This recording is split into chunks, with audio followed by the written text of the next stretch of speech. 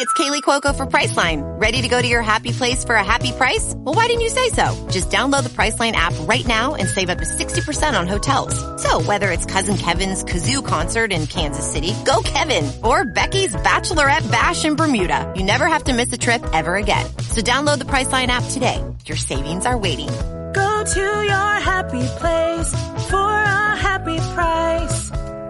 Go to your happy price, Priceline. Daniel Bryan. Do you know what I love about our entrance that I never really noticed before? Is the big fist flying through the thing. I don't know if you remember the old SmackDown set, but there used to be a giant fist, and I was like, man, SmackDown is really into fisting. What the hell is wrong with you? It's business time, baby. The Solomonster sounds off. My client, Brock Lesnar, conquered the street. This doesn't make any sense. Your title belt is made of leather. You're not a real vegan. He's fat. You haven't been beat up properly. Woo! Welcome to episode 474 of the Solomonster Sounds Off. Here it's Roadblock Sunday, December 18, 2016. I am the Solomonster. Final pay-per-view of the year. Thank God. We'll have roadblock predictions here in a second. We'll do those first because there's just a ton of other stuff to get into here. If I don't get into the roadblock stuff now, it's going to be another hour before I do. So we'll talk about that. Plus, I also watched my first TNA show in months. Total non-stop deletion. Finally watched it last night. I've got some thoughts on all that insanity. But first, gotta mention this. The nominations are now open for the 2017 Wrestling Radio Awards. You can indeed vote for Solomonster Sounds Off in the category of Show of the Year. There's a whole bunch of categories. If you go to WrestlingRadioAwards.com, I think it's the second line, first one there, you'll see Show of the Year. You can write in Solomonster Sounds Off, full name of the podcast, to nominate us. These are not the actual awards. I guess they're in their nominating period. For how long, I don't know. Could just be a few more days. It could be another week or two. In the meantime, you can vote once a day, every day, in each category. There's a bunch of other ones, including Male Interview of the Year. I encourage you to write in the interview that I did with Bob Holly earlier this year on the Sound Up. It's up on our YouTube channel, and I think I pushed that one out to the feed as well.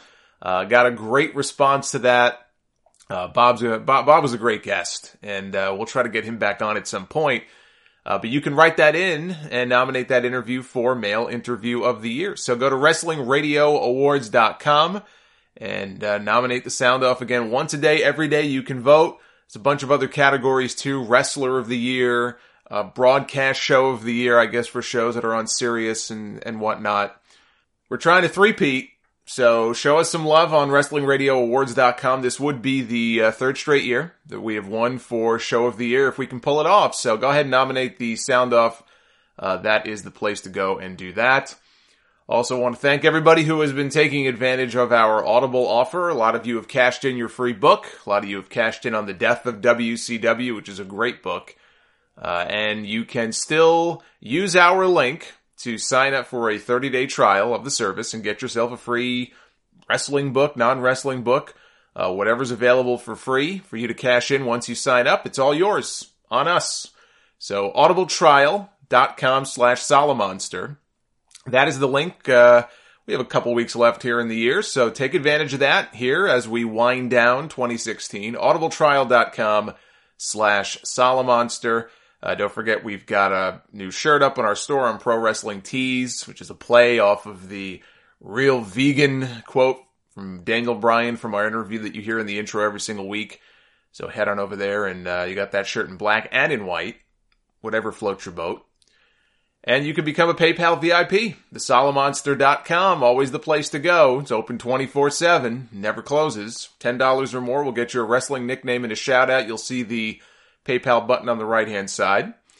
And I also want to mention, by the way, that we are, as we wind down the year here, if you do want to get a shout-out on the final podcast of 2016, this week coming up is the week to get in your donation for the Christmas show, which is coming up next Sunday.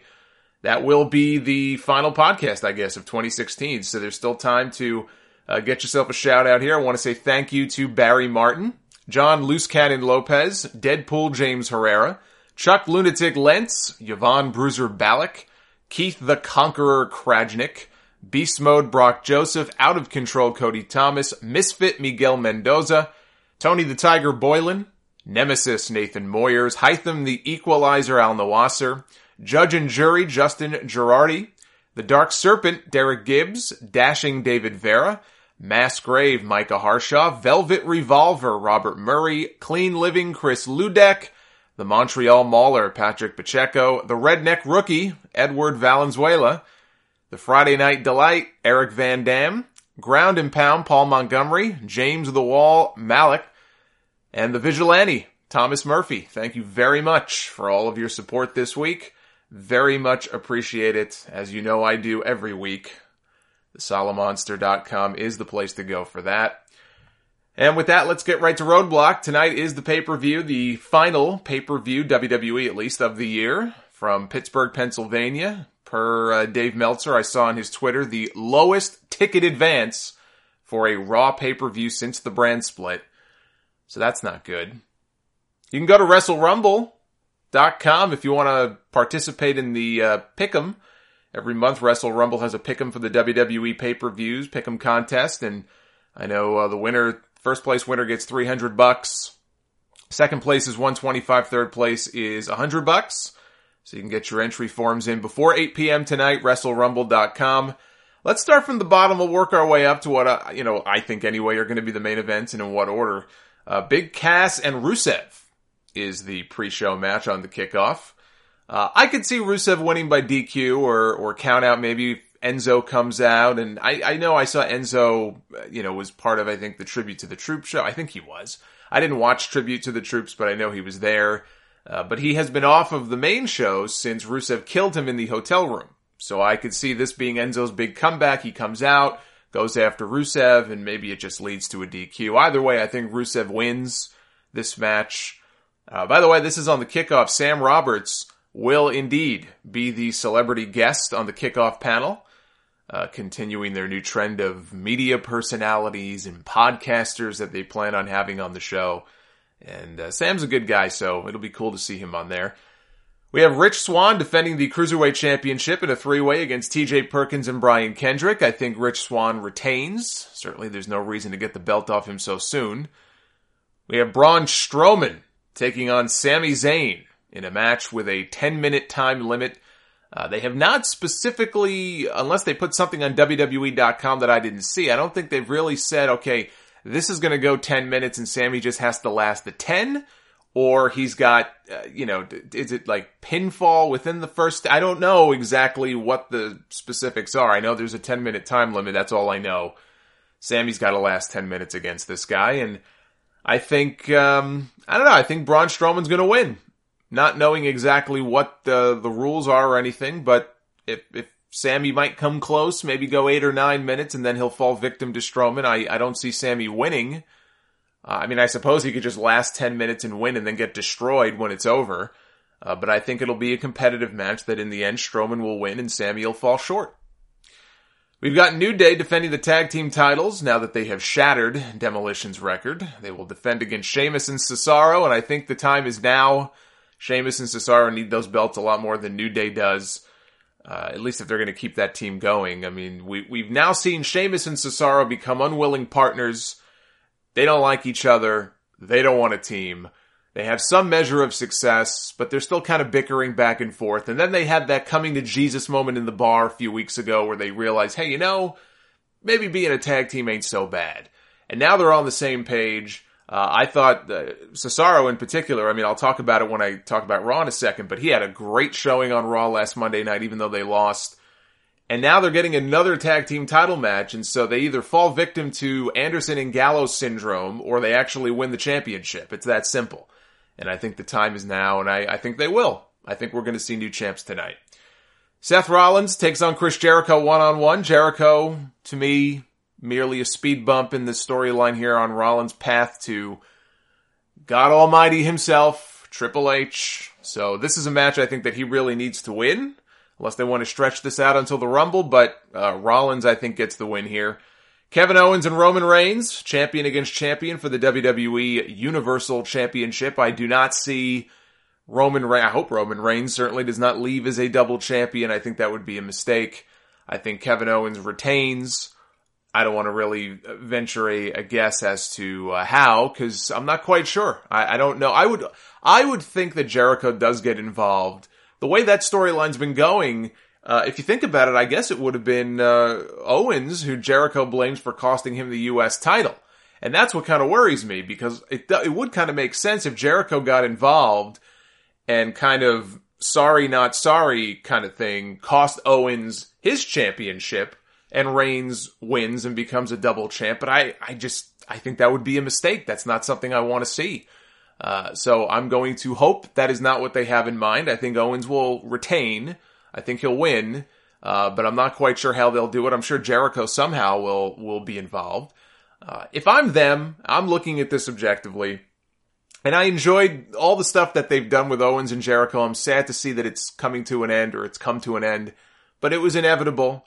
I thought they could have done that match, frankly, between Jericho and Owens on this show, but they didn't. But what I'd like to see, and what I think could happen is Jericho gets involved, and Jericho, maybe he's showing mixed signals where he's going to help Owens, but then he kind of looks like, wait a minute, can this guy be trusted? Is he out for revenge? What's going on here? And maybe he does try to cost Owens the match, not so overtly, but kind of like, ooh, sorry, like that kind of thing. But it backfires. Owens ends up winning anyway. But now Owens, seeing this, is kind of pissed off and is like, wait a minute, you almost tried to cost me my championship here. Or you tried something and it backfired and it could have cost me everything. And maybe that is the impetus to put these two together for a match at the Royal Rumble. Maybe they do Jericho and Owens for the championship at the Rumble. I don't see that as the WrestleMania match. I just, the two heels against each other, I just don't see that being the WrestleMania championship match. I could definitely see that being the match on the undercard, though, at the Rumble. So that's hopefully what ends up coming out of this. Maybe a little hard to justify giving Jericho a title shot at the next pay-per-view if he loses, as I think he will to Seth Rollins. But look, they've done stupid things before. They could always find their way out of it, I suppose. So anyway, Owens is my pick in that match. And then we have what I think is the real main event of the show. And I think, I think there's a decent chance they'll go on last. I mean, at the end of the day, it doesn't really matter. I still think they're going to have a great match. I'm quite optimistic about that. Between Sasha Banks and Charlotte, they have a 30-minute Iron Man match for the Raw Women's Championship. They're billing this as the end of their feud. This is it, right? That's the subtitle of the pay-per-view. It's Roadblock, end of the line. Well, this match, and this is part of the reason why I think this will be the main event. If you look at the advertising, I got an email from WWE.com for the network, and the big graphic, it wasn't showing Reigns and Owens, it was showing Sasha and Charlotte. And then next to them, they showed a little graphic with Owens and Reigns, and then Jericho and Rollins. It was very clear what match they were positioning as the main attraction on this show, and it plays into the whole end of the line theme, if this is the end of their feud. Apparently that's a stipulation in the match. No rematch. There is a no rematch stipulation. We need more of those. So, I think they probably will end up going on last. Now, there's a few different ways you can go with this. I said weeks ago, the predictable route to go would be Ric Flair turns on Sasha, helps her daughter win back the championship, and Charlotte once again is champion and the hot potato continues with this title. I really would rather they not do that. Even with the no rematch stip, if it would put some finality on it, it's like, okay, Charlotte won, she's the champ, that's it. Sasha moves on to something else, maybe Bayley. I would like to see her and Bayley, whether it's for the title or not at WrestleMania. I would like for that to be the Mania match, although I guess they could do a three-way. I just keep the title on Sasha. It's gone back and forth so many times. There's no reason to switch it again. This little streak, this little record that Charlotte has of being undefeated on every pay-per-view, 13 or 14 straight pay-per-views. Okay, she's not The Undertaker. This is not going to go on for 20 years. It's got to come to an end at some point. I think tonight is that night. I think they could go for the big dramatic finish. I think Charlotte goes up 2 or 3 falls in the match. Sasha's working, coming from behind as the underdog, pulls it out in the end. You have those dramatic final minutes of the match. And, you go off the air with the big babyface win and Sasha standing tall, Charlotte crying, I'm sure. And that's it. And they both move on to whatever the next challenge is. For Sasha, I guess maybe that's Nia Jax. I don't know who else there is. I certainly don't want to see Sasha and Dana Brooke. I don't see it being Sasha and Bayley so fast. I think, again, that's the Mania program. But we'll see. But I think Sasha is going to pull it out. I think she should pull it out. She's my pick. And I've got high hopes for this match. I was very underwhelmed. I had high expectations for their Hell in a Cell match, and I was disappointed. I know some of you were not. Hey, good for you. But I thought that was not the kind of match that they could have. And we saw them have what I thought anyway, was a great match on Raw just a few weeks ago with the Falls Count Anywhere stip. Here in an Iron Man match, they can go anywhere, they can do anything. It kind of reminds me of the Iron Man match that John Cena and Randy Orton had. I want to say it might have been that one of those bragging rights shows, like in 2009 maybe. They had an hour-long Iron Man match, and it's like, oh boy. John Cena and Randy Orton, who at the time, it was like talk about the never-ending feud. I mean, there's a lot of parallels here now that I think about it, because that was a feud that people were just dying to see just over and done with already. And it just kept going and going and going.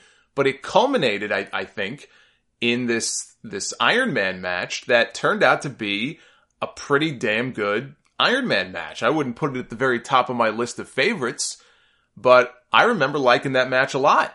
And in that match, they brawled all over the building. I think they had that one sequence where Orton kind of pushed a button and pyro went off. He tried to kill Cena, but they brawled all over the place. I thought they had a hell of a match. So I'm hoping for more of the same from the women tonight.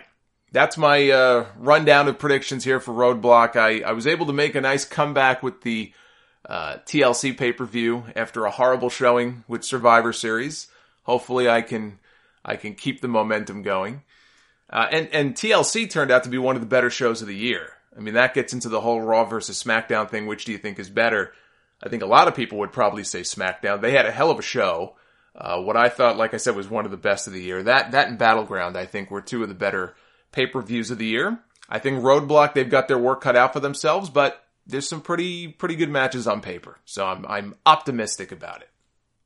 At a press conference in the UK with Triple H, William Regal, and Finn Balor on Thursday, WWE announced the crowning of its first ever United Kingdom champion next month. It'll be live on the WWE Network. It'll be a 2-day, 16-man single elimination tournament, January 14th and 15th, from the Empress Ballroom in Blackpool, England, hometown of William Regal, in fact.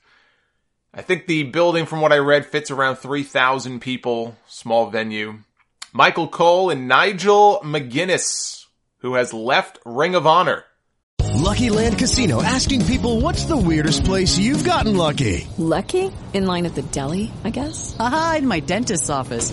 More than once, actually. Do I have to say? Yes, you do. In the car before my kids' PTA meeting. Really? Yes. Excuse me, what's the weirdest place you've gotten lucky? I never win and tell. Well, there you have it. You can get lucky anywhere, playing at LuckyLandSlots.com. Play for free right now. Are you feeling lucky? No purchase necessary. Void where prohibited by law. 18+. Terms and conditions apply. See website for details.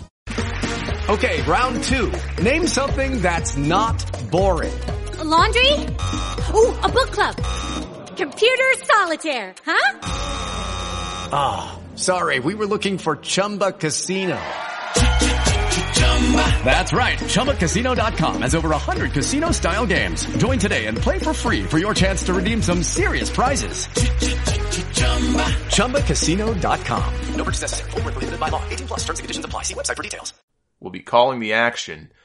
And the names for the tournament, I don't recognize many of them. In fact, I think Pete Dunne might be the only name that kind of rings a bell to me. And from what I saw, not only is Pete Dunne the Progress World Champion, but I believe he is one half of their tag team champions right now too. And day 2 of this tournament, this WWE tournament, happens to fall the same day as a big Progress show in Birmingham, which means that they will be without their champion for it. Although from what I saw on the Progress site, their show's already sold out. So at least it won't be a situation where they've got to worry now about selling tickets and we have to compete. And Ring of Honor has had that problem with NXT.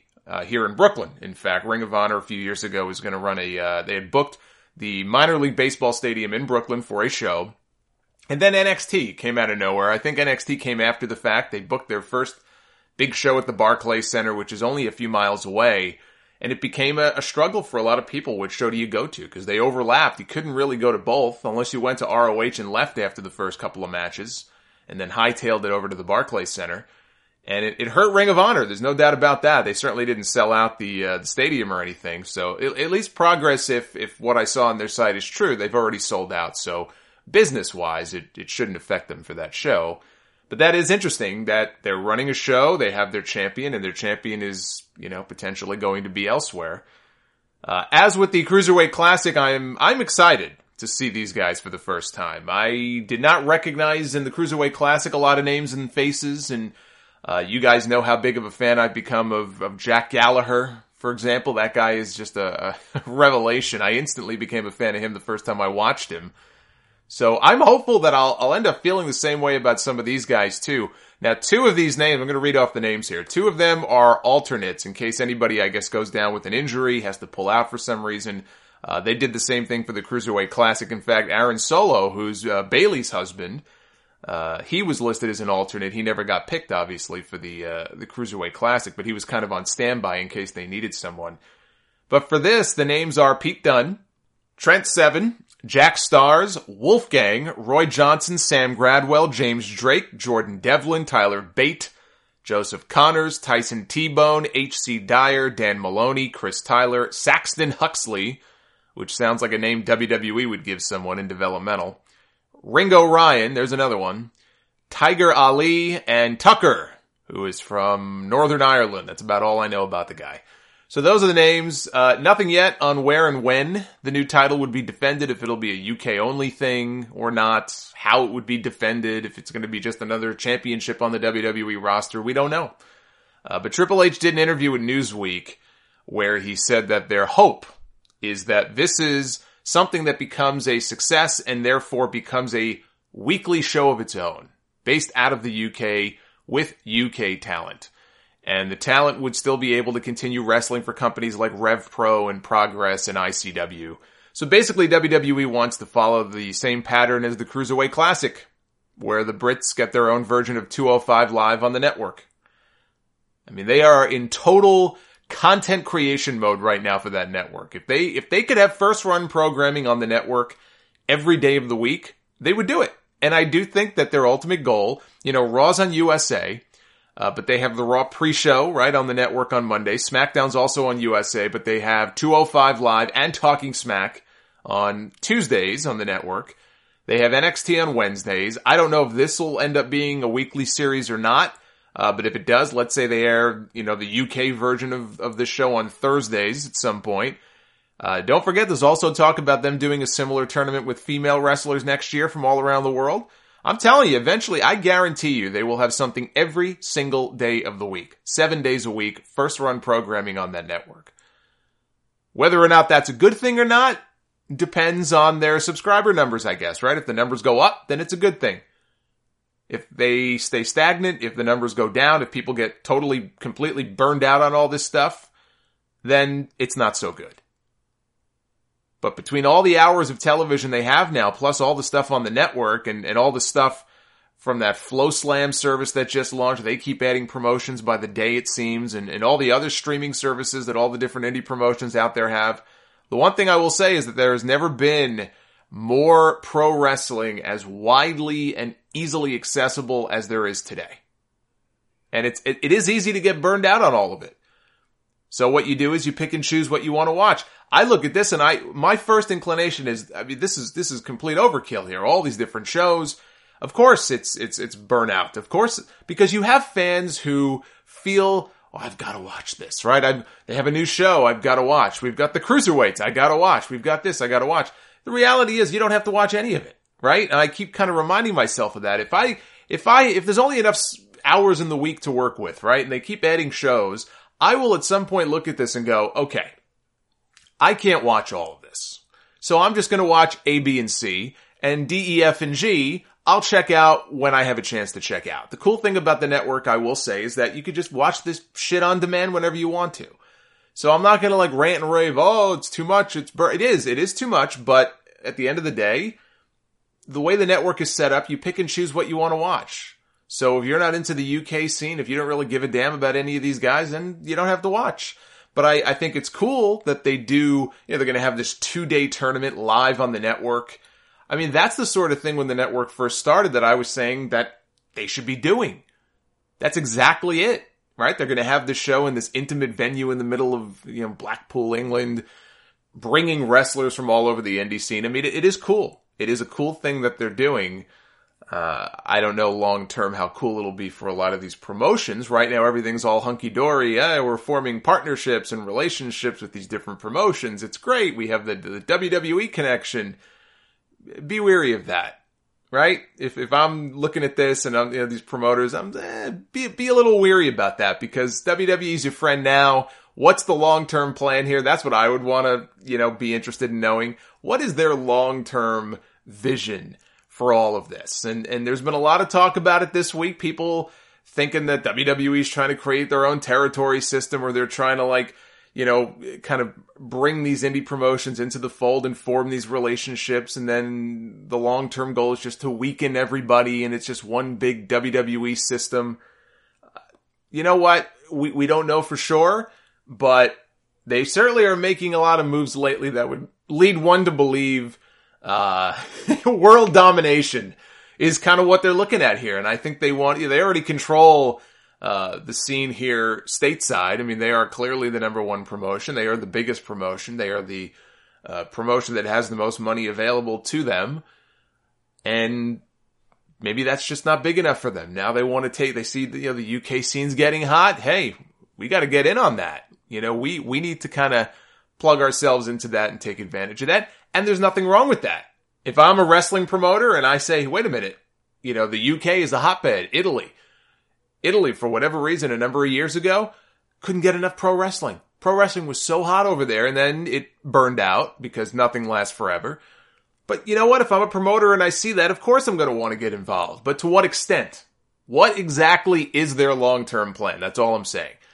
Be weary. If I'm a UK promotion, I look at that and that's what I think. But I will say, I'm really happy for Nigel McGuinness.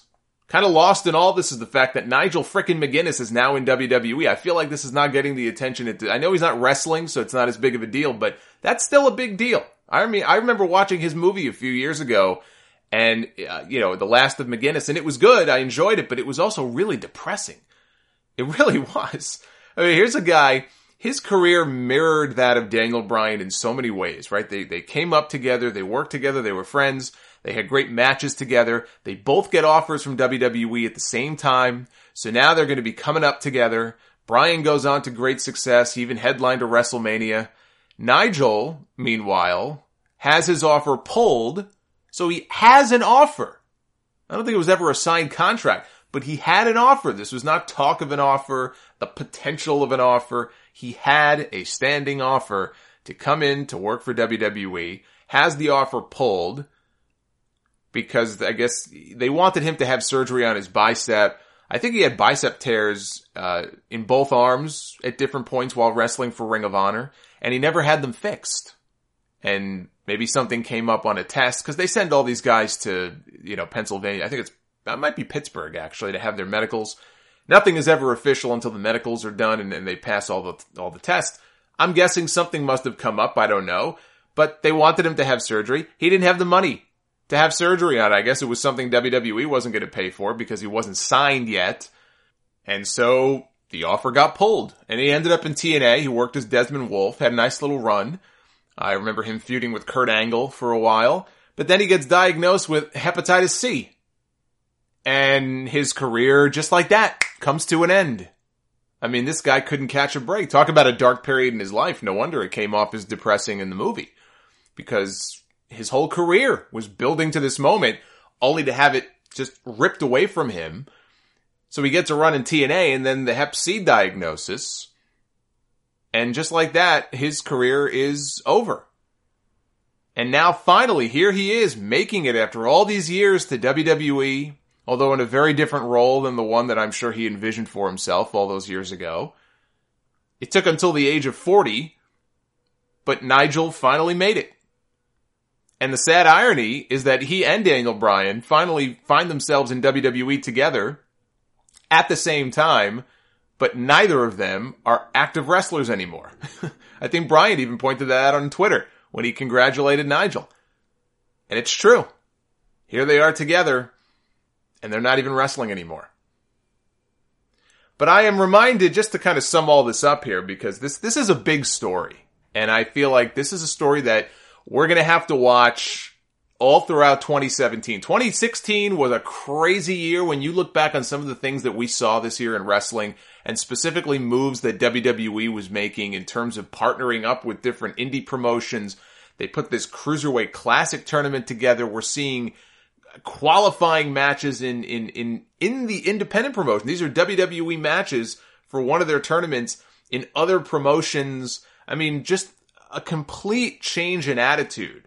Things that we never would have ever expected to see happen this year. I think 2017 is going to be even crazier. And I think this is going to be a big story to watch. But I am reminded of a clip from Sound Off 374. Exactly 100 episodes ago, oddly enough. Which was a show I recorded almost 2 years ago. Where I proposed the theory that Triple H had suddenly taken a liking to all of this independent talent, not because he's suddenly a big fan of the indies, which I get the impression he never was a big fan of the indies before, but because the longer term plan here is to raid much of that talent, not just to build NXT, which is his baby, so of course he wants to help build that, especially when Vince just takes, half his roster and calls him up to the main roster. You gotta replenish the roster somehow. And they don't have a lot of guys just floating around the Performance Center who are ready for prime time. Hey, let's put them on TV. Where are you going to get those guys from? You're going to get them from the indies, right? So no wonder Triple H is suddenly a big fan of independent talent and all that kind of stuff. But the longer term goal also is to get themselves to a point where the Performance Center has all of this great new talent that they've plucked from these different territories and promotions around the world, who they can teach from the ground up to verse them in their style and teach them the way things they want them to be done. And in turn, what ends up happening, whether this is WWE's intent or not, it doesn't matter. What will end up happening to a lot of these companies, and a few might continue to thrive because they have the personal relationships and because, again, the UK scene right now is real hot. I think ICW had an event not too long ago. Was it the Hydro maybe? They had like 6,000-7,000 people. I mean, we're not talking about indies here that have 50 people or 500 people. So some of them are going to continue to do okay for themselves. But a lot of these promotions will end up being weakened as a result of their talent being taken away from them. And talent who maybe after a couple of years would go on to be the next, Marty Scurll or Will Ospreay or whoever. But WWE is going to grab them early and bring them on over. I mean, you're going to start to see a lot of that. Especially from the ones who are not partnered up maybe right now with WWE. Those are the ones that are going to get hurt. But there was another point I made in that video I did 2 years ago, and it was about Ring of Honor. I think my quote was, if you're Ring of Honor, watch your back. And here we are now, almost 2 years later, and just in the last few weeks, this is just the last few weeks, we've seen Steve Corino finish up an ROH for a coaching gig with WWE. Now Nigel McGuinness leaves Ring of Honor for WWE in a move that apparently caught Ring of Honor very much off guard. Although Nigel wasn't under any sort of contract according to PW Insider, which if that's true, that's just stupid. I mean, I'm sorry, that's Ring of Honor's fault, if that's the case. So he's gone. There's also a pretty damn good chance that Adam Cole, who up until a few weeks ago was their world champion, may finally be WWE bound in a few months when his contract is up. They lost Cedric Alexander to WWE. They lost Roderick Strong. The guy who called himself Mr. ROH. They lost him to WWE. I saw Michael Elgin just said he's done with Ring of Honor. He's going to be working full-time for New Japan going forward. I mean, at least they got the Young Bucks. I mean, that was a big coup, actually, for them. I mean, you may not like the Young Bucks. I know the Young Bucks are a very polarizing act. People either really, really like them or they fucking hate those guys. But wherever you fall on that spectrum, the Young Bucks are a hot act. They're doing pretty well for themselves to the point where they basically thumbed their nose at WWE and signed a 2-year contract with Ring of Honor and signed a new contract with New Japan as well. You know, and I say good for them. The fact that they can do that, good for them. Ball's in their court. They have leverage. Not a lot of indie guys can say that. I don't know a lot of people would actually do that. Because there was interest. I don't know if there was ever any formal offer, but there had to be interest. WWE probably wants those guys. And I'm sure would have made some kind of an offer to them. And probably a decent one. Maybe not at the level they got. So they went where the money was. And that was a big coup for Ring of Honor to be able to keep those guys and lock those guys down. There are some positive signs for Ring of Honor. Their last pay-per-view I saw got rave reviews. With very little influence from New Japan. That's been one of the knocks on Ring of Honor for the longest time now is it's great that they have this working relationship with New Japan, but their shows were so saturated with New Japan talent and people were looking forward to seeing Tanahashi and Okada. And it's like, well, shouldn't they be interested to see the Ring of Honor guys? So on that last pay-per-view, it seemed like it was more Ring of Honor. It wasn't so much New Japan, it was Ring of Honor. And that was a good sign. They've signed some new talent, Will Ospreay, Marty Scurll. So it's not all doom and gloom, but that doesn't mean that Ring of Honor doesn't have big problems right now. And I think next year, it's going to be more of the same. WWE, they're going all out here. They're pulling talent from every which way, and they've got their sights locked in on Ring of Honor. You got other guys there too, Jay Lethal, who probably should have been in WWE a long time ago. I would not be at all shocked to see him end up there, but I don't know what his contract situation is like. Maybe he's locked down for a while. I don't know. But Ring of Honor, I say the same thing now that I said 2 years ago. Watch your back. Because we're seeing it play out right now before our eyes. Lucky Land Casino, asking people, what's the weirdest place you've gotten lucky? Lucky? In line at the deli, I guess? Aha, in my dentist's office. More than once, actually. Do I have to say? Yes, you do. In the car before my kids' PTA meeting. Really? Yes. Excuse me, what's the weirdest place you've gotten lucky? I never win and tell. Well, there you have it. You can get lucky anywhere, playing at LuckyLandSlots.com. Play for free right now. Are you feeling lucky? No purchase necessary. Void where prohibited by law. 18+. Terms and conditions apply. See website for details. With the Lucky Land Slots, you can get lucky just about anywhere. This is your captain speaking. We've got clear runway and the weather's fine, but we're just going to circle up here a while and get lucky. No, nothing like that. It's just these cash prizes add up quick. So I suggest you sit back, keep your tray table upright, and start getting lucky. Play for free at LuckyLandSlots.com. Are you feeling lucky? No purchase necessary. Void where prohibited by law. 18+ terms and conditions apply. See website for details. But, here we see now the rise of the British wrestling scene. It's thriving. It's booming.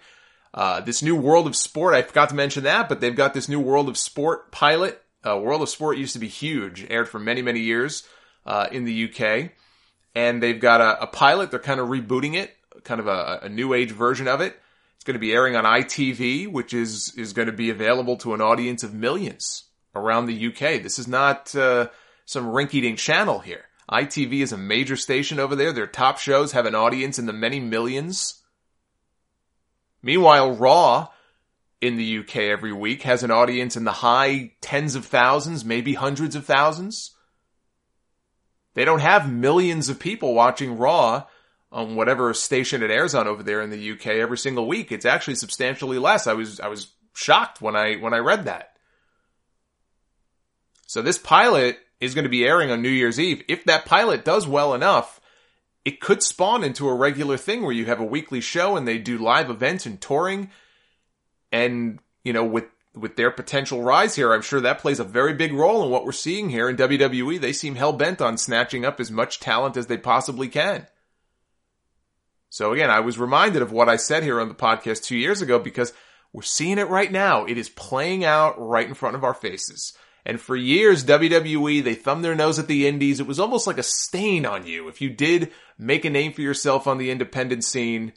And then CM Punk and Daniel Bryan got over big against all odds, because if you really look back at their history, CM Punk could have been dumped when he was still in developmental. Of all people, it was Shawn Michaels, as the story goes, who actually stuck up for him. Or else we may never have gotten to CM Punk in ECW. We may never have gotten to CM Punk, on Raw and SmackDown. There may never have been the pipe bomb and all the other stuff that came after that. And then Bryan, he went through his own struggles where, they didn't look at him as being the guy, but the fans had other ideas. And, somehow, some way, he managed to fight his way to the top. His run was short. It was cut short, but he made it. I mean, those two guys, they are two wrestling success stories. They may not have had happy endings on the way out, but they were two success stories. And that opened up a lot of eyes in the company to, hey, maybe we ought to be taking another look at these guys and the smaller guys. And all of a sudden, WWE started to change their tune. I saw a note, I don't know where it came from, if it was the Observer or Keller's newsletter a few weeks ago, that said there's a directive that went out recently that at the moment, we're not looking at bringing in anybody or signing anybody who's over 205, 205 being the cruiserweight limit. Now, I don't know if I buy that, and I think that's absolutely stupid. I mean, come on now. I mean, if there's a guy who comes along who has a great physique, who's 275, cut, ripped, and can work, you'd be a fool not to sign somebody like that. So I'm sure they're open to all of their options, but if there was a directive like that went out, boy, I mean, you talk about a change. You talk about a change in attitude from just a few years ago. It would have been the exact opposite. There was a directive at one point many years ago that went out that said, we're not looking at anybody who's under 6'2", 225. So if that's true and they're focusing now on people under 205, I mean, that tells you something right there. But I do think it goes back to Punk and Bryan. If you want to give anyone credit, them getting over as much as anything, I think can be credited for WWE being as aggressive as they have been in going after smaller guys. And, they've done a complete 180. Triple H now, he's on social media snapping selfies with Gabe. They're having cruiserweight qualifying matches in Rev Pro. I mean, part of that is just, it's just smart business, right? You look at who's carrying this company right now. It's mostly guys who either made their name somewhere else or they got, big working indie shows and promotions like Ring of Honor. They're not stupid. I mean, they recognize that. They see who these guys are and the value in bringing in guys like that, and they want to bring in more of them, and there's nothing wrong with that. But I'm sure there's a hell of a lot more to it than just, we're just looking to go all over the world and produce new content for the network, and it's all good. We can form these nice, cozy relationships with all of these different promotions. Believe me, this is just the beginning of what I'm sure is a much larger plan. And one person who seems to recognize this is I think he's the president of Bushi Road. That's what it is. Bushi Road is the company that owns New Japan Pro Wrestling. His name is Takaki Kidani.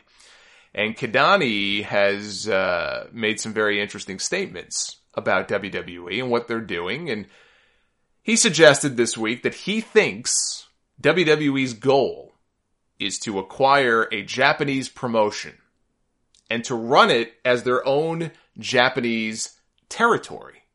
And that's because WWE has had trouble creating new stars. What they'll end up doing is they will air programming from all of these different territories, Japan and UK and other places, on the network to create what he calls new network stars. And he says WWE of late has taken the attitude of you're either with us or you're against us. It's an us against them mentality. And he says that they being New Japan, they're going to have their own news to announce soon. But that was very, very interesting for him to come out publicly and say, WWE is acting like it's us against them and we're going to have our own things to announce soon, because those sound like fighting words to me. Very interesting times I think we find ourselves in now. Believe me, I'm going to do a prediction show in a couple of weeks. This is going to be the story to watch out for in 2017.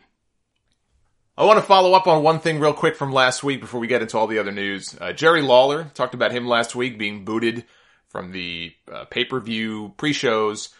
He did an interview in Memphis. He was asked about being booted. He says that he got a call from Kevin Dunn, who asked him if he knew where to find some good wood. No, I'm kidding. He told him that because he was making so much money before he got taken off of SmackDown, that his salary was essentially absorbed into the pre-show budget, I guess, and it made the show very expensive to produce. So basically it was purely a cost-cutting measure.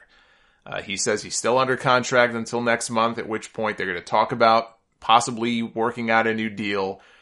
He does expect to make less money. He seems to be okay with that. He also teased that he might sign a talent deal, which I don't know exactly what that entails, but if that entails what I think it does, I find that very hard to believe.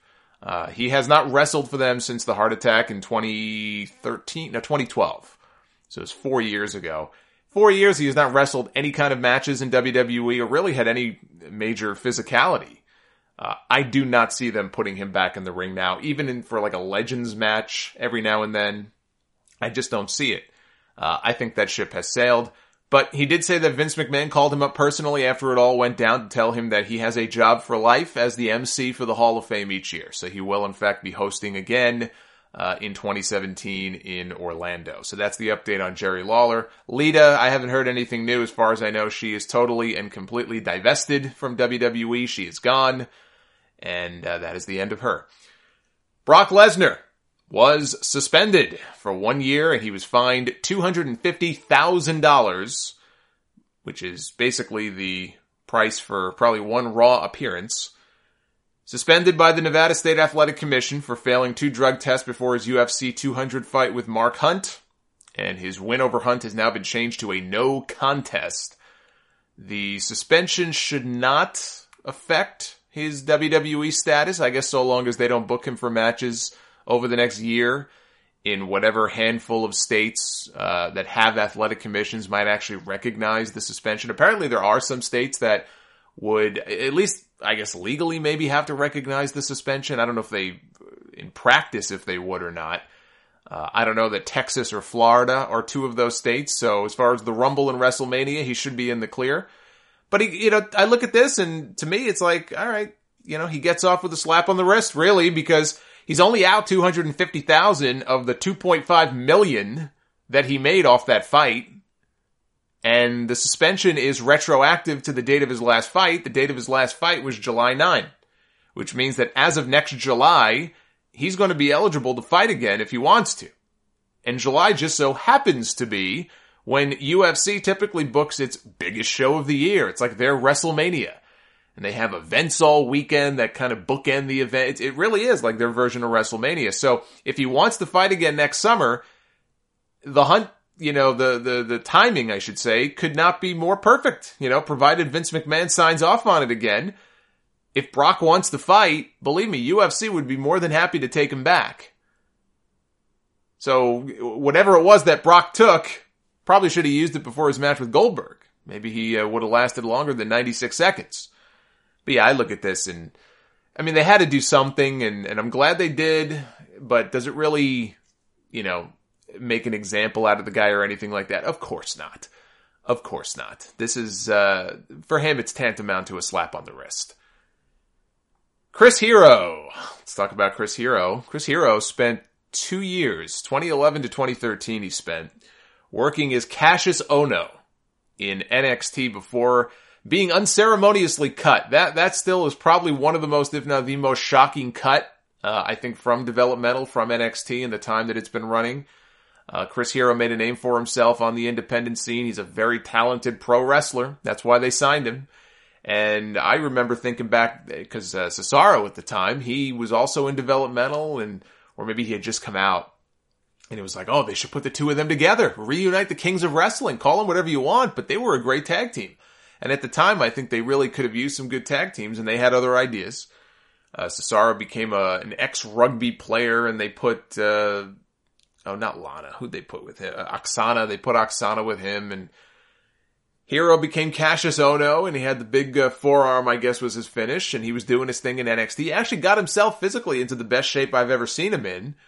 But there were still knocks on his physique and all that. I don't know that that's what got him shit-canned. I still don't know exactly what the reasoning or the rationale was behind that. I'm not even sure he knew at the time. Maybe now he does. But anyway, he spent some time there for a couple of years and got cut, and he went back out on the indie scene, and he's been doing his thing. And people like on our Facebook page and everything, they'll post pictures of what he looks like now, and his physique is not what it used to be. But you know what?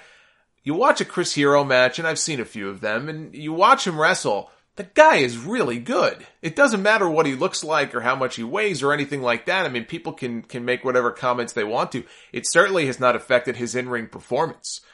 And by and large, I mean, he seems to be well-liked by a lot of people and very well-respected within wrestling. So the point I'm getting at here is that Chris Hero is rumored to have been re-signing with WWE to come back, most likely on the NXT brand.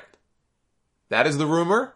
That is not by any stretch of the imagination confirmed. WWE has said nothing. Hero has, for the most part, maintained his silence. He did tweet during the week.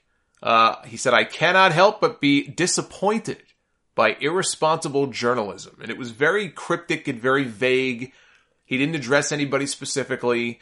I know there was an initial story that went out on one website that mentioned the fact that he is coming back and he's going to resume using the Cassius Ohno name in developmental, which is the name he had before.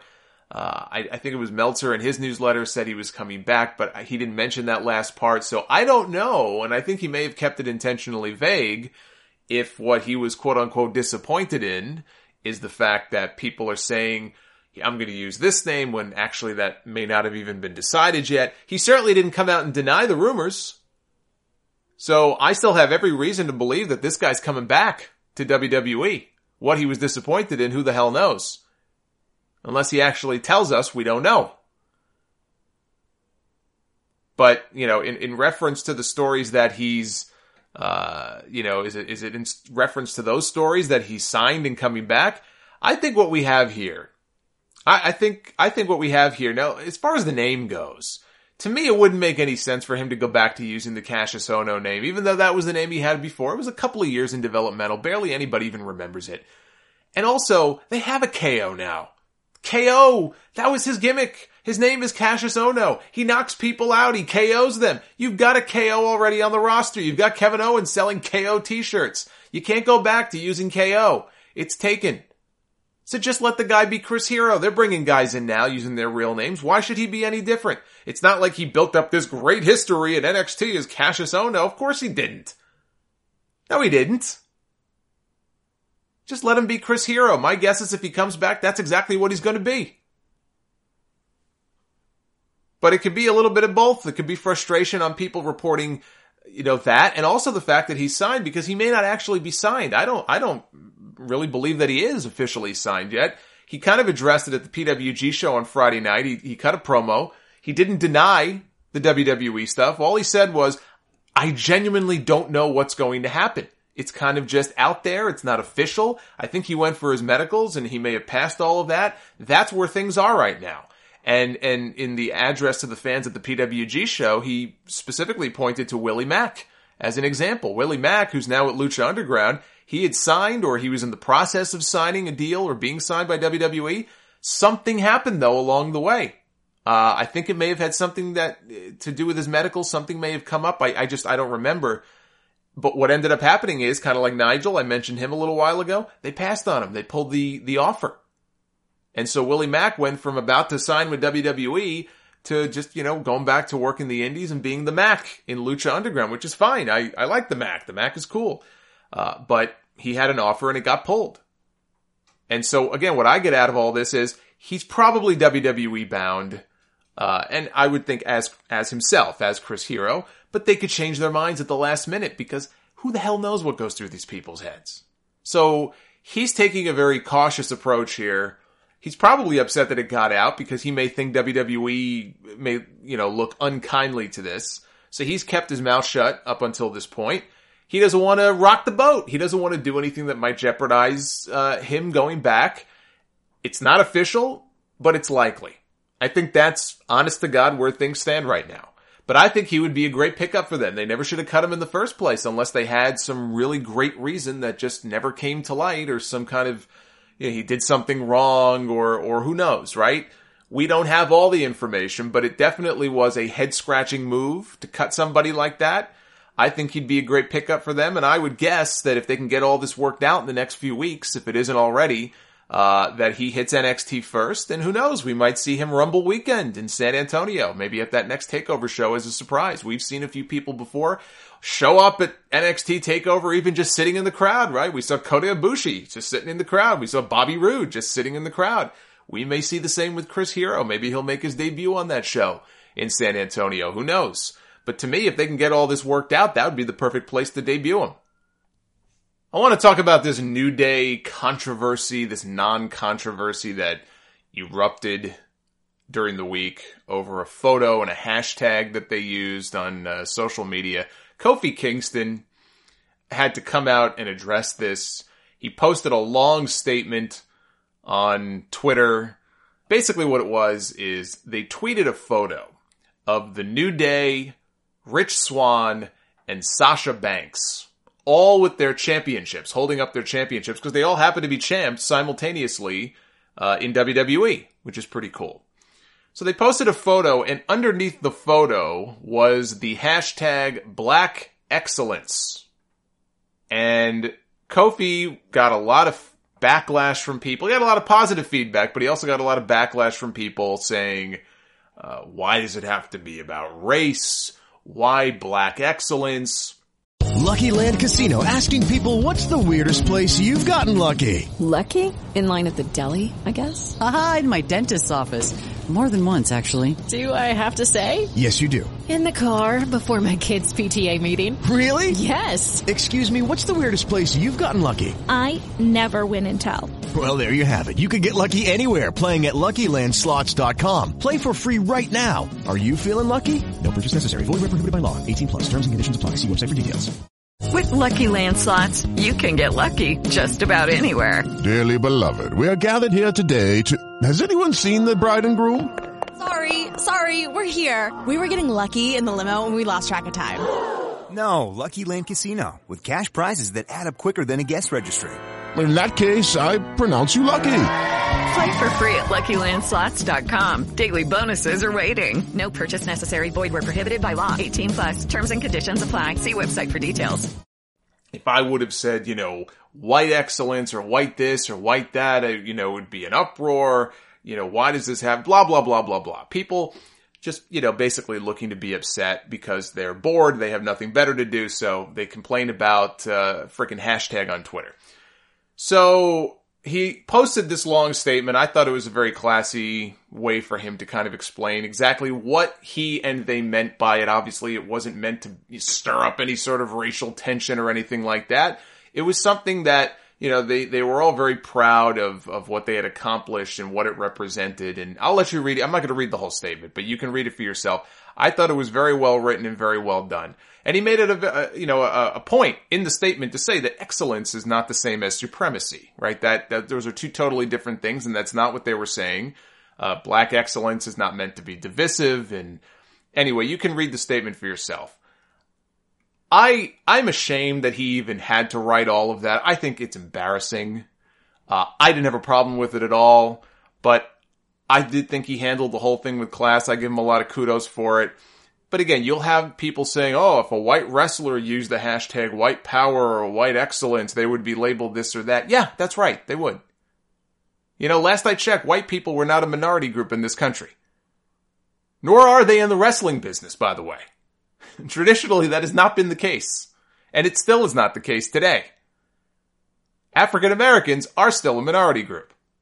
And so here's 5 people pointing out that they all happen to be black and they all happen to be champion at the same time in a company where that rarely, if ever, has happened before. I can't think of another time where we had 5 wrestlers on the WWE main roster who happen to be black who were all champion at the same time.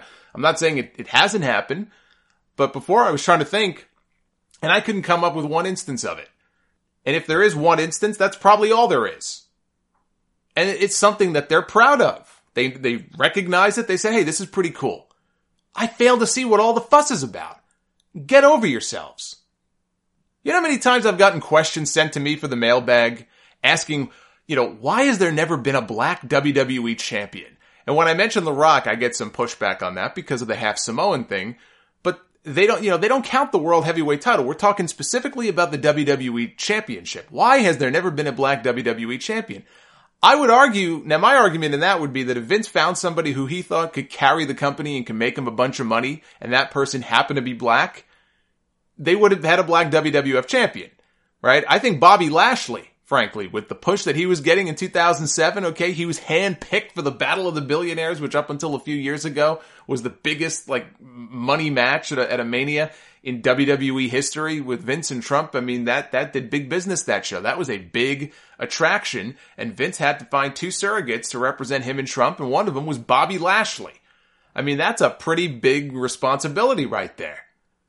I think there's a chance that had he stuck around, he had the physique, he had the size, he was already getting the push, he was still green, but he probably would have grown into it.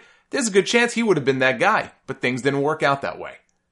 Now, The Rock aside, a lot of people say that there hasn't been a black WWF champion, and that does bother some people.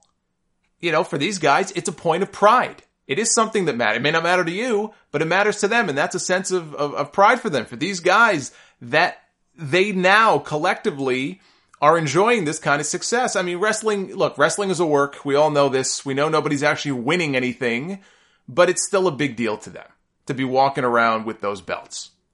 Being the first, black this or the first female that. That's what I take that to mean. I didn't see the hashtag or see the photo and think anything else because that's not how I'm thinking. Get over it. This is a manufactured controversy. There is no controversy here. I'm happy for all of those guys. And for Sasha. In fact, I hope that when Shelton Benjamin heals up from his injury, he still has a standing offer to come back to WWE, and he wins the Intercontinental title from The Miz, and they take another photo with the same hashtag, just to piss those same people off. Speaking of ridiculous overreactions, let me talk about this Kevin Owens thing with the mother and her kid. I didn't have a chance to talk about this last week. I think it happened right after. There was a WWE show, I think it was in Lowell, Massachusetts. It was a 7-year-old boy wearing a Roman Reigns shirt who got up in Kevin Owens' face. And Owens responded by telling the kid to buy his shirt. And then he quickly changed his mind. He said, you know what? Don't buy my shirt. I don't want you to ever wear my shirt. And don't touch me. And he walked off. So basically, he was being a heel. This was all caught on cell phone video. I guess the mom recorded that last part that I just talked about. That is on video. And the mother then took to Facebook or Instagram or whatever it was to give her version of events and to complain about Kevin Owens' treatment of her son. She wrote this post. I'll read the whole thing here. This is what the woman said. My heart is shattered. What started off as an amazingly awesome night ended in my 7-year-old being completely heartbroken. My son is a huge WWE fan and a fan of just about every wrestler on the roster. He has a drawer full of everyone's shirts, but he chose to wear a Roman Reigns shirt since he has been a fan of his ever since he started watching. All night he was getting high fives from other wrestlers and all smiles, but for some reason when Kevin Owens came out, he singled out my son and commented on the shirt that he was wearing and told him, you should get this shirt. Actually, don't get this shirt. I don't want you to ever wear my shirt. Don't you ever try to touch me. All because my 7-year-old wanted a high five and wasn't wearing his shirt. My heart sank. He became visibly upset, sat down, and kept staring at the gate. I couldn't help it. I started crying. He loves wrestling. He has a drawer full of just about everyone's shirts. Over 100 figures, so many, many accessories, and just loves watching and going to events. The worst part is he was going to be getting a Kevin Owens shirt and hat for Christmas, but now he doesn't want anything to do with him. It's almost like Kevin Owens is a heel or something. Kevin Owens was actually one of my son's favorites, but now he says he's not even on the list of who I like. But Owens is not on the list. How about that? This was finally an event that my whole family was able to attend, and we were all having a great time until that happened. For a show that is supposed to be family-friendly, Kevin Owens really crushed a huge fan spirits last night. My son is 7, not 15 or 16, where they can take someone they idolize talking to them like that. We've been to so many events. TLC, SmackDown, Hell in a Cell, NXT, and the draft. He doesn't want to go anymore. He had previously asked me if wrestlers who appear mean would ever do or say something to a kid, and I said absolutely not. They know better. Now, hold on a second. I call bullshit on that. Okay? I'm calling bullshit on that one. Okay? How convenient just to slip that little one in there, right? I'm calling BS on that. Anyway, Kevin Owens made me a liar and just showed everyone last night how much of a jerk he really is. To top all of this off, after Kevin Owens lost to Roman Reigns and he was walking away from the ring, my son was just standing there on his seat watching, and Kevin Owens jumped towards him and yelled at him, "I am your father," which made no sense, but with the sudden movement and loudness made all of us jump, and my son almost fell off his seat. Well, to be fair, I mean, Kevin Owens was probably just excited that Rogue One was coming out. My son is crushed, and whenever he talks about it, he tears up. I can't believe a wrestler would actually treat a 7-year-old fan this way. Shame on you, Kevin Owens, and shame on WWE. Alright, that's her version of events. Who knows what did and didn't happen other than what the video showed. And what the video showed was Kevin Owens doing his job. He was being a bad man. He didn't smack the kid in the face. He didn't tell him to drop dead. He didn't tell him Santa was fake or the Easter Bunny has AIDS. Okay, she's being a mom, which is totally understandable. And he's being a pro wrestler. She's doing her job. He's doing his job. I saw comments online like, I guess she doesn't understand kayfabe. Of course she doesn't understand kayfabe. Who the fuck other than wrestling fans online would know what kayfabe is? Even people who think they know what kayfabe is have no idea what it actually means. I wouldn't expect this woman to know what it means either. I'm guessing she's not even a fan. Her son is a fan. So she took him to a show. And WWE has cleaned up its image over the years. They portrayed themselves as family-friendly entertainment. Just like they did in the mid-90s. And so when one of their wrestlers does what pro wrestlers are traditionally supposed to do, this is what ends up happening. I don't even blame the woman, although I think she made that one part up that I mentioned because that sounds a little too convenient to me. That her son just so happened to have asked her the question, about, would these wrestlers actually talk back to a kid? Give me a break. But here we are again with nothing being blown up into something, as is usually the case, right? For his part, Kevin Owens, all he said about it, he went on Twitter, he responded to the whole controversy by saying, "A wrestler told my son not to touch him. I'm completely heartbroken. Well, not really, but if I complain, maybe I'll get free stuff." So that tells you what he thinks her motives are. My message to Kevin Owens would be, not that he cares, but my message to him would be very simple. Keep doing what you're doing and don't ever change. And in one of the best stories, by far, of 2016, a jealous Alberto Del Rio beat up a Ninja Turtle in Mexico who he claimed had touched his girlfriend. That, of course, being Paige. It's really too bad that he left WWE because if they put him and Paige together on TV as an act, I think it had done wonders for him, the way kind of like being with Lita did for Edge. Just absolute train wreck television at its finest. I think it would have been great. The Ninja Turtle in question was Raphael, who was always a dick anyway, so he deserved to get his ass kicked.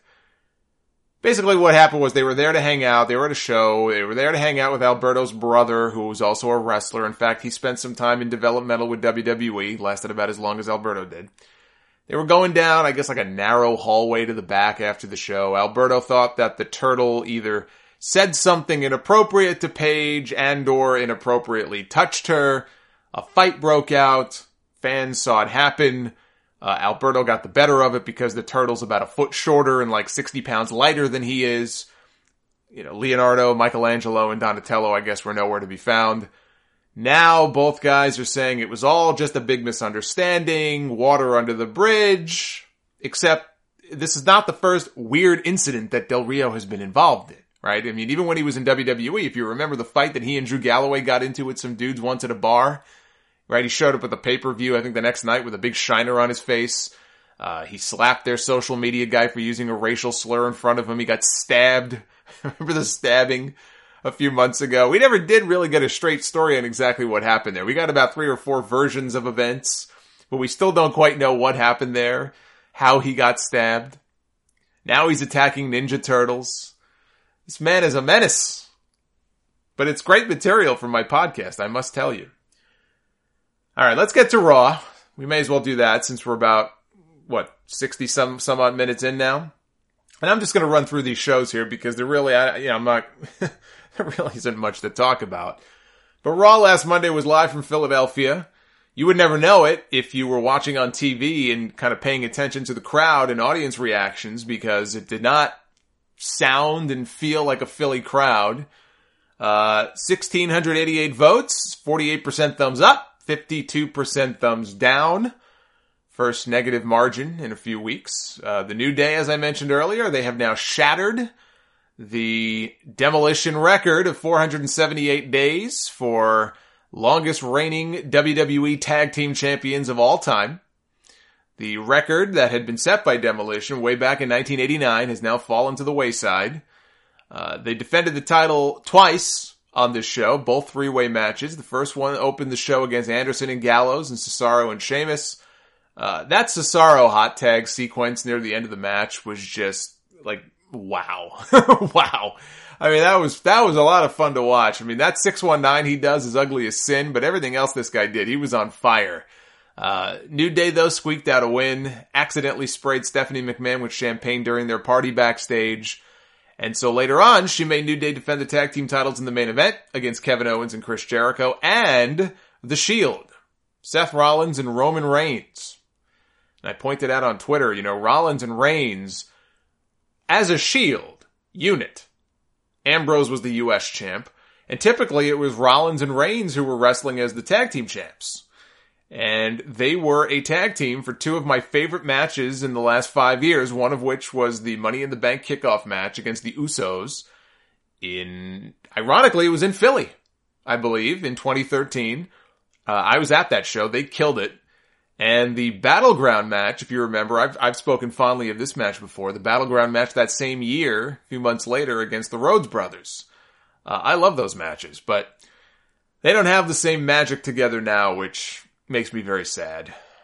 Things broke down at the end between Owens and Jericho on a miscommunication. Jericho got pedigreed by Rollins. Big E pulled Rollins out of the ring, and that gave Xavier Woods the chance to cover Jericho for the win. They built this entire show around the New Day's record, setting the record. They made you think, they're going to get screwed out of it. There were people tweeting me, hey, do you think the Revival's going to come out now and beat them later in the show? And I didn't think that, by the way. And in the end, they delivered what the fans wanted. That's, look at me, the fans in the building, they wanted them to break that record.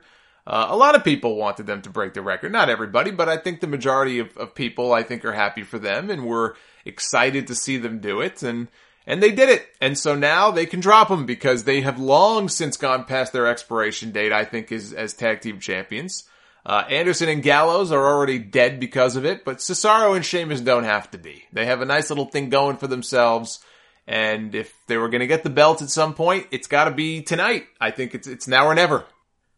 We had the furthering of the Sami Zayn storyline with him and Mick Foley and Braun Strowman. Basically, he went to Foley backstage early in the show, and Foley still wouldn't give him a match with Braun Strowman. He said, all right, if you want to leave, you want to go to SmackDown, I'll make a call to Daniel Bryan and we'll try to work out a trade. First time we've heard the word trade on this show, I think, since the whole brand split started. So they are aware of it. They are aware they can actually do trades, which is good. So later on, they're in the ring, and Foley tells him, I talked to Daniel Bryan and got off the phone with him, and we agreed to a trade of a talent of equal value. You would go to SmackDown, and in return, we here on Raw would get Eva Marie. And people booed, and Zayn looked completely just incredulous at this development here. Just a total burial of Eva Marie. It was so great to see. This was so awesome. And in the end, it turned out to just be a swerve. He was never going to trade Sami Zayn for Eva Marie. He wanted to motivate Sami. Sami got angry. He got all fired up. He got up in Foley. More fire than I've ever seen from Sami Zayn before in a promo. And Foley then turned it back around on him and said, that's it, right there. That's the Sami Zayn that I've been waiting for. That's the Sami Zayn I wanted to see. He goes, of course I always believed in you. I just wanted to motivate you.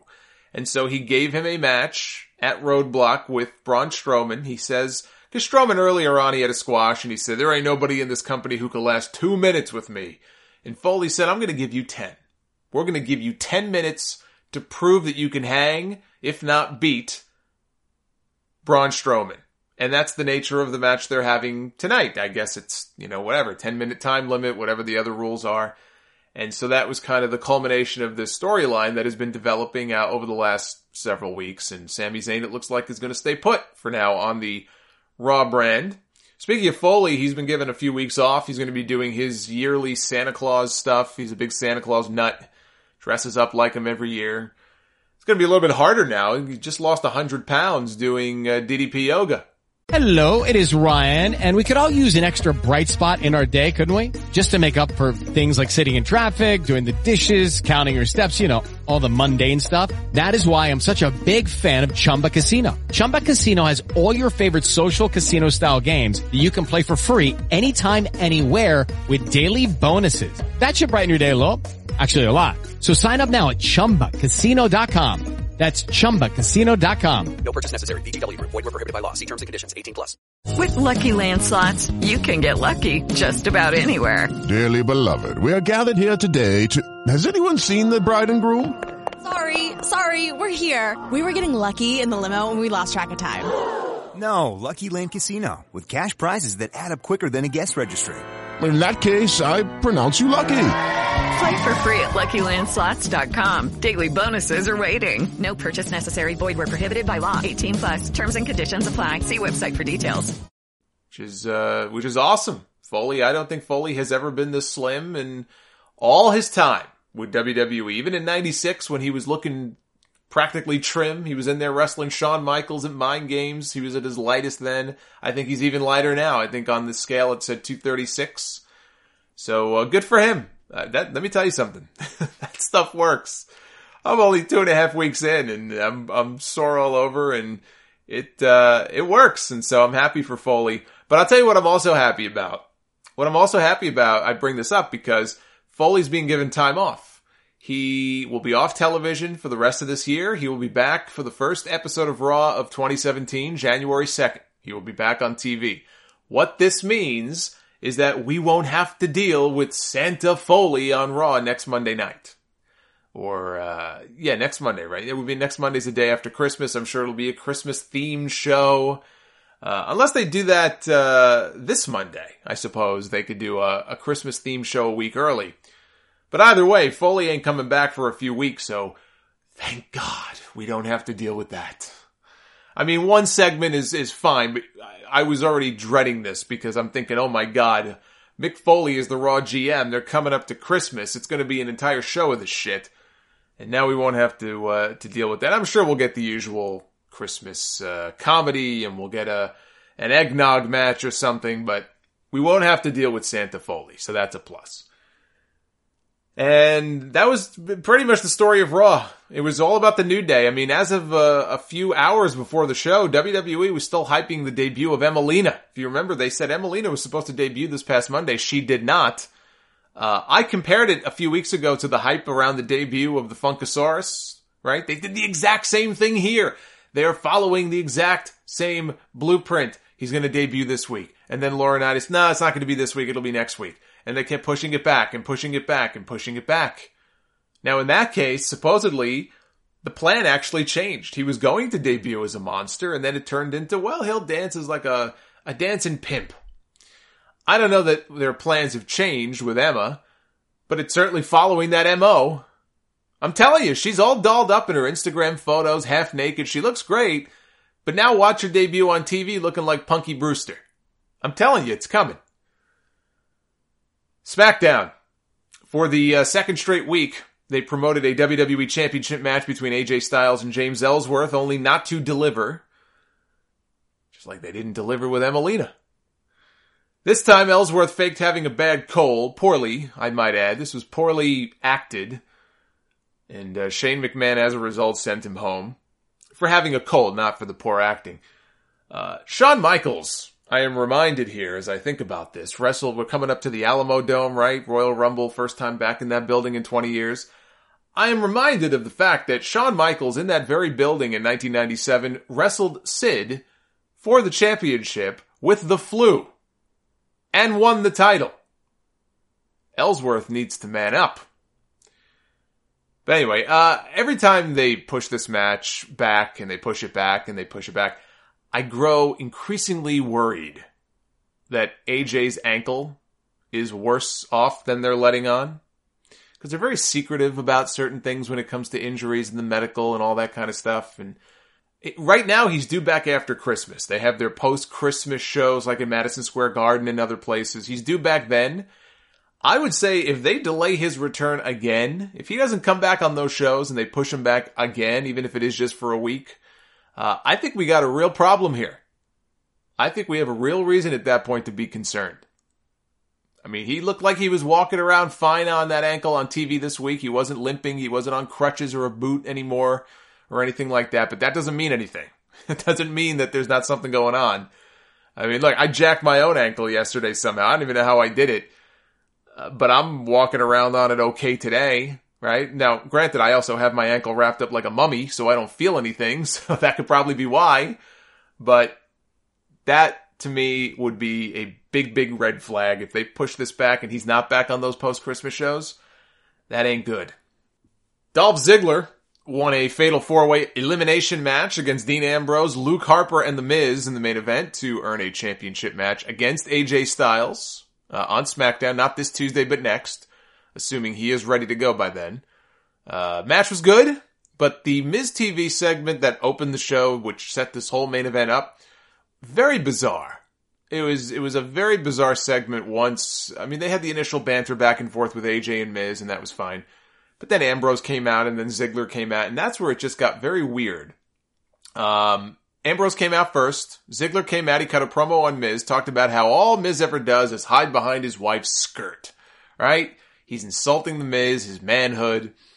This offended Miz, who got back in the ring and basically beat Ziggler's ass. And laid him out with the skull-crushing finale. It was like, what a frickin' loser this guy is. What a loser this made Ziggler out to be. The babyface comes down to talk trash to the chicken shit heel, and the chicken shit heel gets into the ring, doesn't back down, and lays the dumb babyface out with his move. And then, to make matters worse, as Styles is backing out, he's like, I'm getting out of here. He's walking away. Ambrose is staring a hole in him. Ziggler finally just like stumbles back to his feet, and Dean Ambrose, the other babyface, lays him out with dirty deeds. So it's like, so Ziggler comes out of this looking like a complete buffoon. So naturally, this means that he beats them all to win the main event and earn the championship match. Because of course. I mean, and between like booking like this, and him being unable to win the Intercontinental title back from Miz, I'm sure people are just super excited to see him try to take the title from AJ Styles. You know, it's like, doesn't it stand to reason that the indifference a lot of people feel towards Dolph Ziggler these days has as much to do with the way that he's booked and portrayed on television in segments like that than anything he himself may be doing? Right? I mean, isn't it obvious? How does that help him? How does that help anyone in that situation when you're made to look like such a jabron and, oh, well, he's going to win. It's like that whole mentality of, well, we have somebody who's going to win Money in the Bank, right? And so they win Money in the Bank. They win the briefcase. The briefcase gifts them a championship match anytime they want in the next 12 months. They're supposed to be a big deal now because they got that briefcase, and it all but guarantees that they're going to be a champion at some point. And they've done this in the past, not with everybody, but they've done this a number of times in the past, where they'll just beat the guy for weeks and weeks and months on end. I think they did it with Daniel Bryan before he won the world title. He had that briefcase for a few months. There were pay-per-views he wasn't even on, but he would get beaten and beaten and beaten, and it's like, well, he's got a briefcase, so it's fine. We can beat him. Yeah, but then when he cashes in, if he does become the champion, you know, unless you got somebody who the fans are just really that into, like they ended up being with Bryan, it's like, it's no wonder that nobody can really get behind these like top baby faces or really get behind and buy into some of these heels, or that we'll never again have another Austin or Rock level guy. Because Austin and Rock, I mean, you talk about a complete difference in like booking and mentality. I don't remember Steve Austin being booked that way. I don't remember Rock being booked that way. Not as a babyface, maybe as a heel, but it's like, it's almost like this cause and effect. What's the word I'm looking for here? It's like, if we wish it, it will happen that way. It's a self-fulfilling prophecy. Why won't these guys get over? Why can't Dolph Ziggler just become the star that we always thought he would be? Gee, I wonder. It's segments like this. It's just completely idiotic to me. I don't give it. I mean, look, I'm sure him and AJ will go in there if AJ can go, and they'll have a good match, right? They're two of the best in-ring guys on SmackDown. But who in their right mind is actually going to buy into the fact that this guy's going to win the championship? But who's going to care? Who could possibly care at this point? And this is just one example, but boy, I mean, this was just screaming at me when I was laughing. I can't even be like angry or upset anymore. I mean, it's like, it is what it is, but do they not realize this, or do they just not care, or I don't know. I don't know. Maybe my first problem is trying to figure out what the actual thought process is here, because maybe there is no thought process. Maybe they just do things. They just do things. Like the Joker in The Dark Knight. I just do things, right? And finally here, the Hype Bros won a tag team battle royal to become number one contenders to the Wyatt family and their tag titles. Short-lived, though, was their number one contendership because Zack Ryder injured his knee at the finish of the match. And you know, it's been a while since Zack Ryder earned sad tweet honors here on this podcast. The award was practically named for him when I started doing it. After the injury on SmackDown, he went for tests, later tweeted, "Flew to Birmingham, Alabama this morning and not for a vacation." Birmingham is where Dr. Andrews is based. He's operated on many knees and quads for WWE over the years. And then later he tweeted again, "Getting knee surgery today and missing Rogue One, but everything happens for a reason. I will be back. WrestleMania 32 was just the beginning." By the way, it's funny, he mentions Rogue One. I saw Rogue One on Friday. I would hardly call myself a big Star Wars fan. I'm not going to give spoilers, so don't worry, but Star Wars, Star Trek, I really don't care. But I got invited to, there was like a company private screening. It was great too, because with the private screening like the one I went to, you go and sitting on the seat are free refreshments. You got a popcorn already sitting there. You got a cup to go fill it with soda, water, whatever it is that you want. And there's no previews. So once the start time, let's say is 7 o'clock, at 7 o'clock, the movie just starts. I was like, wow. I have not been to a movie in a long time where that happened. Like no announcements beforehand, turn your phone off, zip your pants, whatever. And then going into 18 movie previews. It was actually kind of nice. And I actually liked the movie too. But as I said on Twitter, I was just wondering the whole time, when it was over, it's like, where the hell was Dr. Spock? I was very disappointed. Obviously, this is terrible news for Zack Ryder. Terrible timing. He literally hurt his knee on the last move of the Battle Royal that he won. The very last move hurt his knee.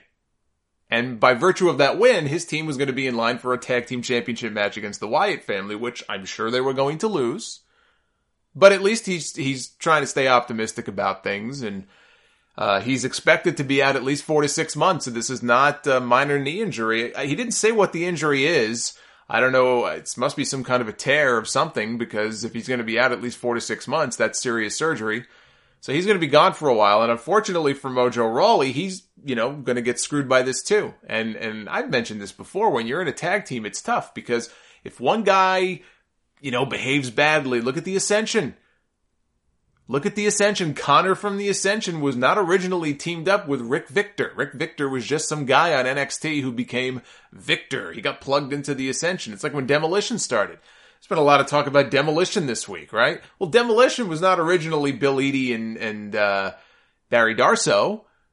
Barry Darsow wasn't in the act. It was somebody else. Randy Cully. He was playing Smash. It was very brief. I forgot the reason why he was taken out of there, but they plugged in somebody new to be Smash. In that case, it worked out. With the Ascension, I do think it was a weaker team, though, because Kenneth Cameron, who is, the original partner with Connor, I think would have been much better in the role, and he had his own issues and got arrested and was basically, doing stupid shit he shouldn't have been doing. So he ended up going to TNA as Bram, but the Ascension, they plugged somebody new in there. And so I look at this and I say to myself, here's another example of what can happen when you're in a tag team, whether it's somebody who does something wrong or somebody who gets hurt. you're on the verge of a big break or a big match or whatever, and then in a moment's notice, through no fault of your own, you're fucked over too. And it's not because of anything Mojo did. It's, it's the nature of being part of a tag team. It's tough.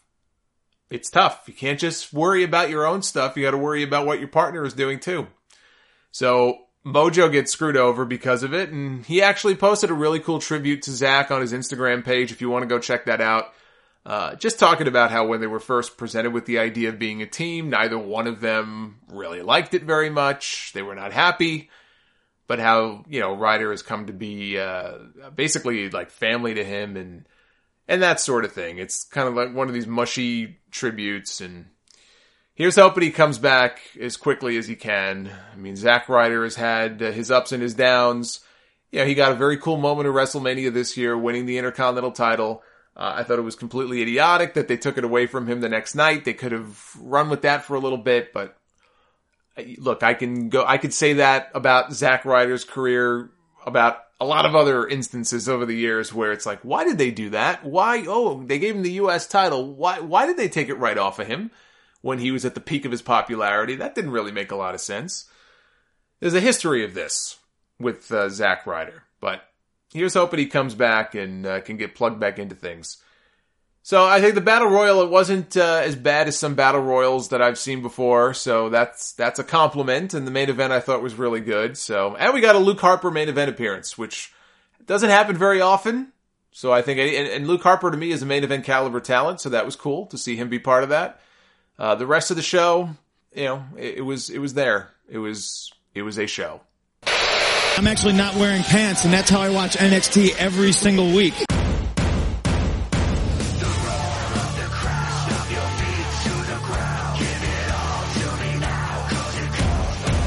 They did things in reverse this week on NXT. They gave us the main event with Joe and Nakamura first instead of at the end of the show. They were in Melbourne, Australia for their steel cage match. The final match, I hope, between them for the NXT Championship. Nakamura won with the Kinshasa. And I felt exactly the same way about it that I did as their match last week.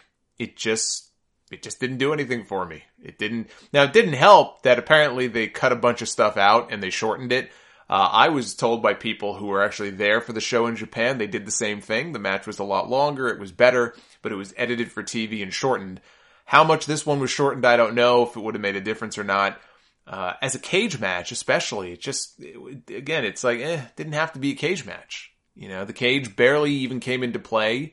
No real escape attempts or anything like that. And, I mean, no blood, obviously. I'm not expecting that, but it just, I don't know. I don't know what it was, but it was just a match. I'm actually really happy this feud is over. I think the best thing for these two guys right now is to just move on to someone else. Each one of them can, Joe, my guess is Joe. Hopefully that means for him the Royal Rumble. Moving on up. And for Nakamura, my guess would be that's going to be Bobby Roode at the next TakeOver show. I guess we'll find out, this week. They're going to be having the Fatal 4-Way match to determine a number one contender for the championship. Suddenly, we were back at Full Sail for the rest of this show, and with Percy Watson back on commentary. He was not on commentary for the cage match. But there he was, back on commentary. He added nothing of any value or substance to the show. We had a series of singles matches with the winners advancing to the Fatal 4-Way coming up this week on TV to determine a new number one contender. Ty Dillinger beat Eric Young of Sanity when Nikki Cross ran in for the DQ, got her own man DQ'd. That's how crazy she is. After the match, we saw Big Damo again, this time without a shirt, which was quite the sight to see. He laid out Dillinger. How appropriate that we have Roadblock tonight. And watching this, I just couldn't help but think that this guy looked exactly like a Roadblock from WCW. And if you don't believe me, look up a picture of Roadblock from WCW and do the side-by-side with Big Damo and tell me I'm wrong. With the Lucky Land Slots, you can get lucky just about anywhere. This is your captain speaking. We've got clear runway and the weather's fine, but we're just going to circle up here a while and get lucky. No, nothing like that. It's just these cash prizes add up quick. So I suggest you sit back, keep your tray table upright, and start getting lucky. Play for free at LuckyLandSlots.com. Are you feeling lucky?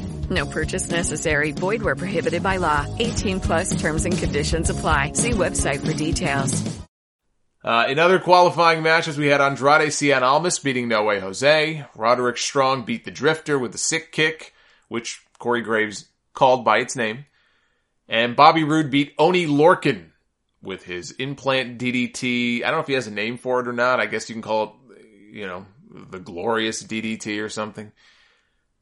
I thought this was a pretty boring show, honestly. It furthered things along with their little tournament and, it was productive in that way. But I just thought even with the cage match, I thought overall this was a pretty boring show. One thing that was not boring was TNA Impact. And whether or not that's a good thing or a bad thing, I suppose, depends on your own personal tastes. I watched Total Nonstop Deletion last night. I was very behind this week. I didn't know if I was going to have time to watch it, but I watched it last night, all of it. My first TNA show in months. I knew they had filmed it from the Hardy compound in Cameron, so I guess just sort of assumed that meant there would be no commentary from Josh Matthews on this show. I was very disappointed to hear his voice. Constipated as always. We had King Maxwell's very first match. He pinned Rockstar Spud. Maxwell is only a year old, by the way. Has amazing hair. I will give him that. The only second, I think, to young Dylan Blade in the Brian Blade household, who has maybe the most amazing hair on a young kid I've seen. But Maxwell's not too far behind. We had lots of cameos on this show. A lot of cameos. We had the Rock and Roll Express, or the Express that Rock and Rolls, as Broken Matt called them. Disco Inferno. Road Warrior Animal took time away from his head injury suit against WWE. Perhaps he didn't know where he was and happened to just wander onto the property. We were never told. We had the Hurricane, Shane Helms, who was both Shane Helms and later on he was the Hurricane, and also reprised his character or persona, whatever you want to call it, from the days of 3 Count in WCW. We had an appearance by Hornswoggle, who now just goes by Swoggle. It's a good thing they never stuck with that little bastard name in WWE. Now he would just be the Bastard. ODB was back. I don't know if she's been back for months now and I just didn't know, but she was on this show. I haven't seen her in a long time. She was looking quite, very pronounced in certain parts of her body. Maybe more so than I remember. So that's good. So just to recap here. We had a 1-year-old wrestle a no disqualification match and win. We had a drone come out during another match to make the count after a ref bump. We had Shane Helms falling into a lake and being reincarnated as the Hurricane. Ricky Morton brawled with Jeff Hardy 30 feet in the air on a pair of raised platforms, but only after the Rock and Roll Express and the Hardys shot Roman candles at Abyss and Crazy Steve. The same Abyss who later killed a man by caving his head in with a giant rock. And Crazy Steve fell into a volcano that shot him way up into the air, and he landed in the ring and was pinned. So the Hardys retained their tag team titles. I think that pretty much covers all the key stuff. And by the way, in a week where the New Day broke Demolition's record and retained their tag team titles, when you compare the two, I would say the way the Hardys retained their titles, far more impressive. I think they trumped the New Day this week. Far more impressive. But I think that covers all the key stuff. Really, the only thing that was missing was Del Rio and the Ninja Turtle. I think that would have put it over the top. Like, that would have been the cherry on top. But look, if you like the Broken Matt stuff, you probably love this. If you don't, then this was your worst nightmare. This was definitely not the show for you. Like, nobody show this to Jim Cornette because he might literally have a stroke. Just watching all of these guys, like, including Lashley, including Eddie Edwards, their world champion, walking out in front of an audience of maybe 50 people in Matt Hardy's barn is such a metaphor for TNA. I cannot think of a better metaphor for their whole existence has kind of led to this point. It's almost like you knew it would come to this point. I mean, this is all satire and stuff, but again, I'm like part joking here, but what a great metaphor for TNA that it would come to that. These two guys are walking out for a world championship match in a barn on Matt Hardy's property. But I enjoyed it. I actually enjoyed most of it. I mean, some of it I just was like, okay, this is really just like out of control. I didn't recognize a lot of the guys. Like, these two guys showed up wearing suits. I forgot what they called themselves, but they turned out to be pretty good wrestlers. I don't know who they are. I don't know. I didn't recognize some people. I knew Trevor Lee and some of these other people, but for the most part, I enjoyed it. I don't know that I needed 2 straight hours of it. It kind of reminded me of NWO Nitro in that respect, in that you've got a hot act. It sounds like a great idea on paper. Let's give them an entire show.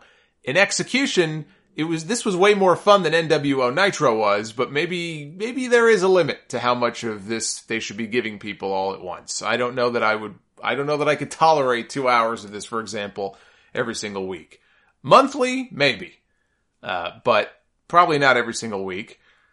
My favorite part, though, I have to say, of the entire thing was after Matt and Hurricane had got done literally burying, it might have been Trevor Lee and Andrew Everett.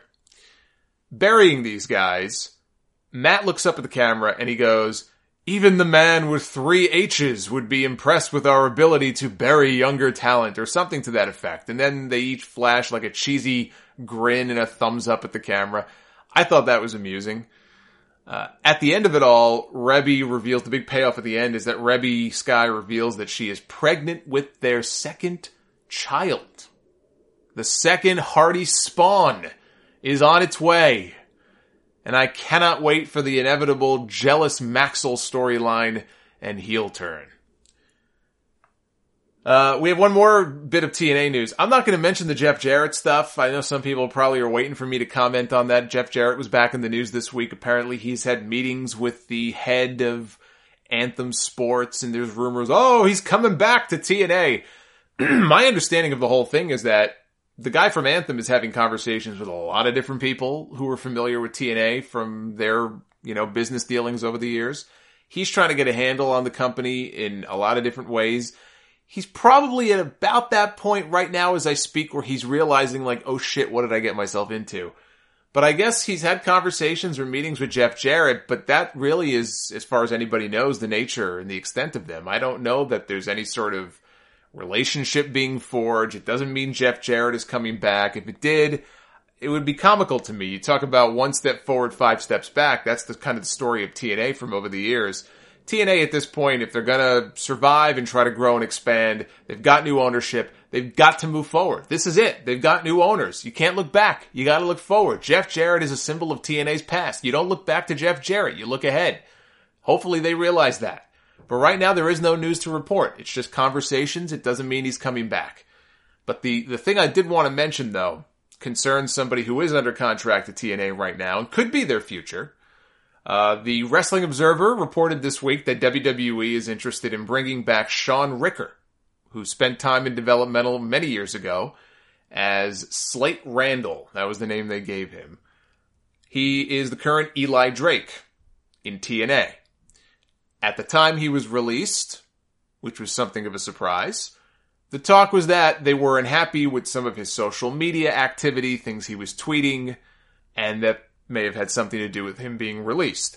But he's a guy, I don't talk much about TNA anymore other than the Matt Hardy stuff, but I haven't been following him as much. But many years ago, on the Sound Off, I did one of my prediction shows. It was the first show of 2014.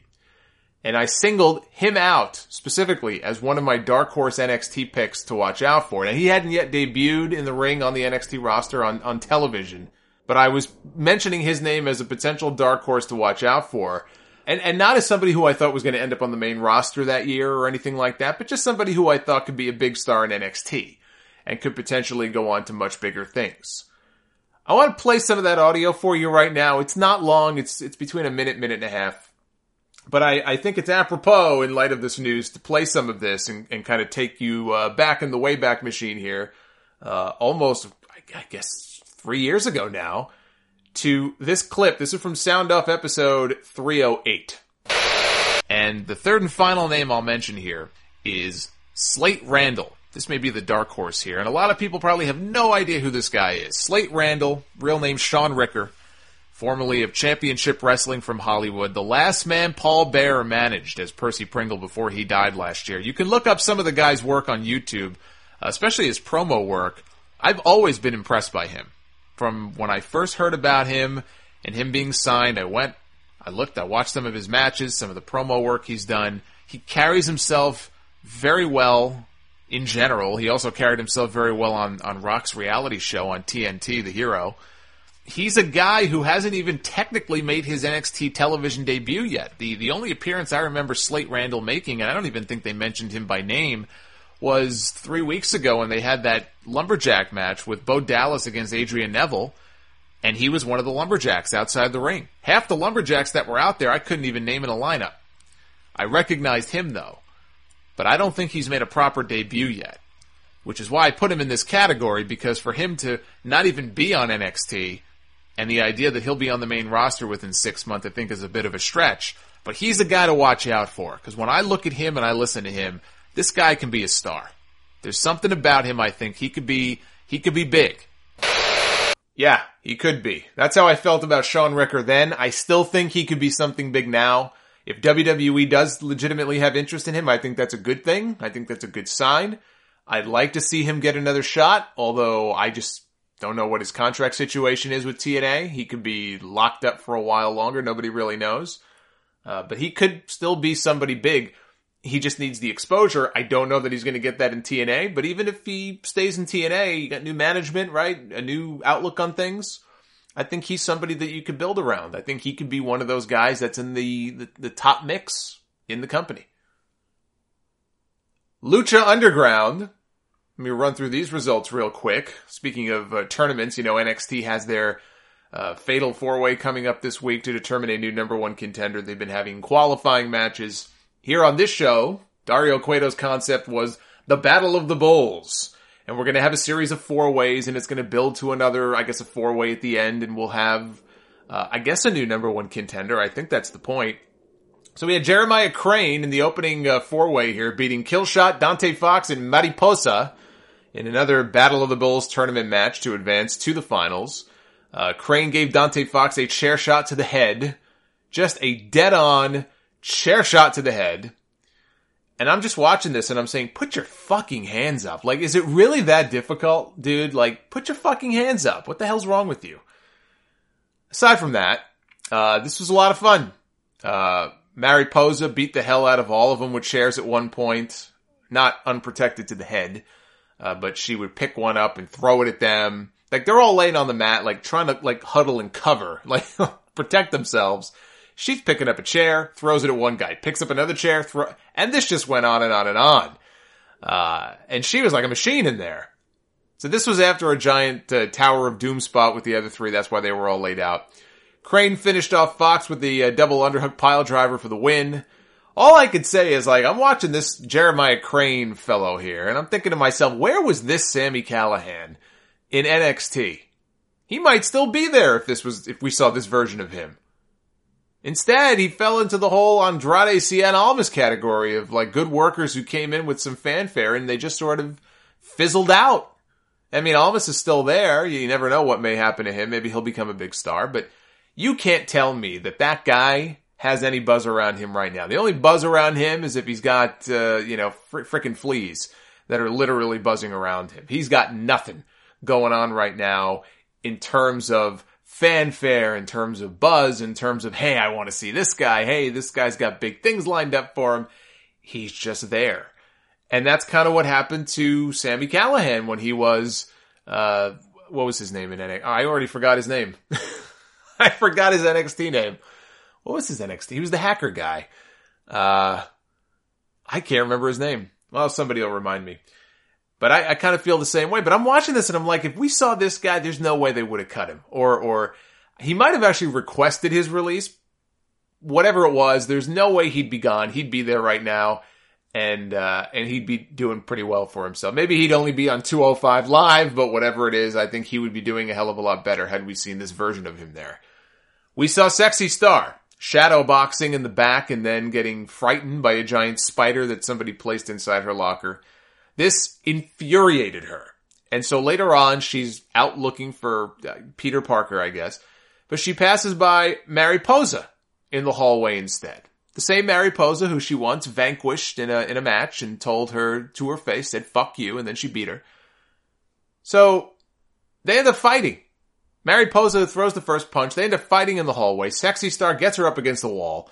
She accuses her of putting the spider in her locker. This is the woman challenging for the Lucha Underground Championship in a cage match this Wednesday, by the way. She's going nuts, accusing people of putting spiders in her locker. Mariposa denies it. I had nothing to do with it, she said. But she was being very sarcastic about it because, let's be honest here, how can you not be when somebody accuses you of something so stupid? So Sexy Star now, in a fit of rage, instead of punching her for some reason, punches a hole into the cardboard wall right beside her head, and they cut away. One of the dumbest segments in the history of the show, right there. The only real payoff that could really make this worthwhile is if Spider-Man himself appears on the show next week and costs her the title against Johnny Mundo. Actually, that'd be a hell of an idea. It's too bad the show's already taped, or else I would tell them to try to work on that. Work out some kind of deal with, was it Sony or whoever owns, actually, was it Sony who owned Spider-Man, I think, and then Marvel got it back? That's a whole convoluted mess all by itself. I don't know who exactly owns the rights to what anymore. I know it's not Robert Rodriguez, though, so we're not going to get Spider-Man. Maybe we'll get some variation of Spider-Man on the show. We had Drago and Cobra Moon. One of Cobra Moon's reptilian hitmen ran down to attack Drago before I think it was before the match was over, but Phoenix and Aerostar ran down to make the save, try to even things out.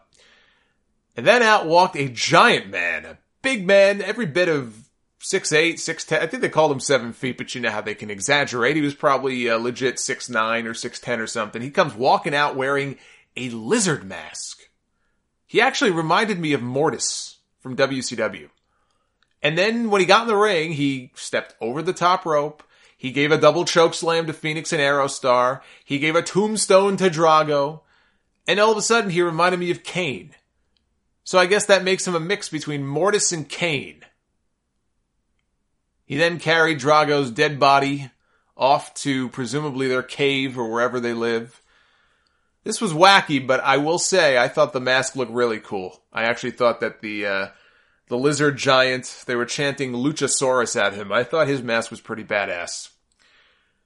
Main event, we had PJ Black beating Jack Evans, Angelico, and Son of Havoc in another Battle of the Bulls match to advance to the finals. This was Angelico's first match back in months. In the spot of the night, which I had to go back and rewind a few times because of how insane it looked. PJ and Son of Havoc are outside. Angelico is up top with Jack Evans, and he gives him a suplex off the top rope out to the floor. Now, I guess the other two were supposed to catch him or catch both of them, break their fall, but it looked to me like Evans basically missed all of them and landed on the floor. That was pretty crazy. So the match ended with PJ laying down in the ring and telling Evans to pin him, which got a finger poke of doom reference by Matt Striker on commentary.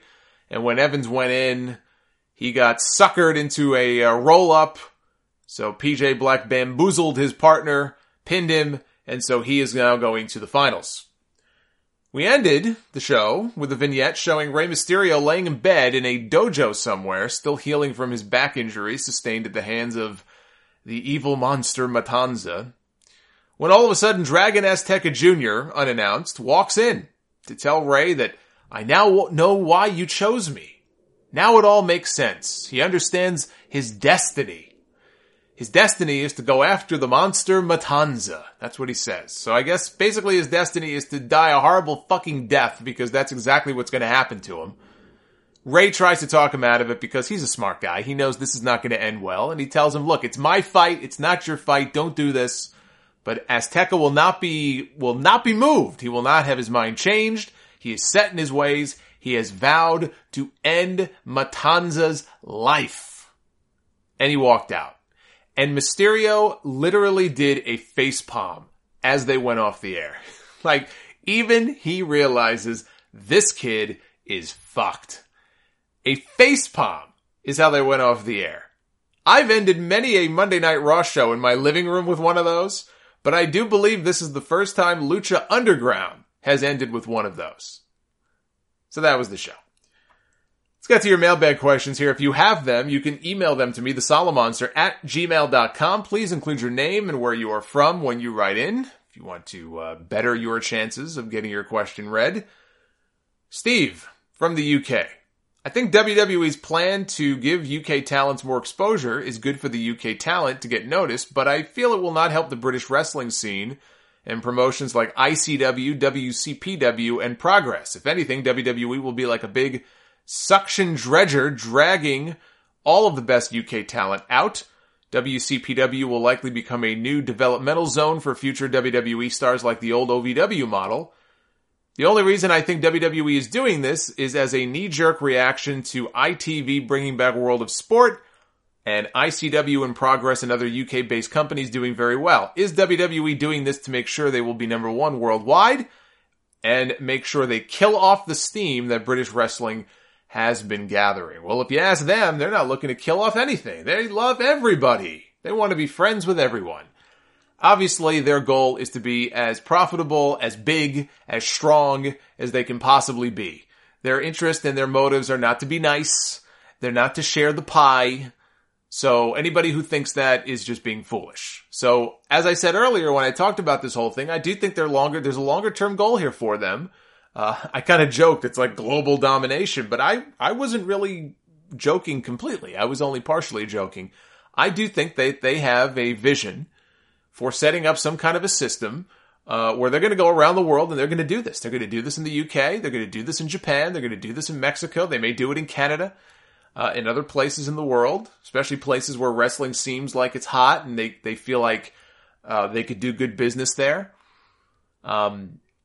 I think that, now you mentioned, is this a knee-jerk reaction to World of Sport? And look, obviously that's part of it. I talked about that earlier. ITV apparently has major penetration over in the UK. Their top shows are viewed by many millions of people. Raw, even in the UK, doesn't have that many viewers on whatever network they're on.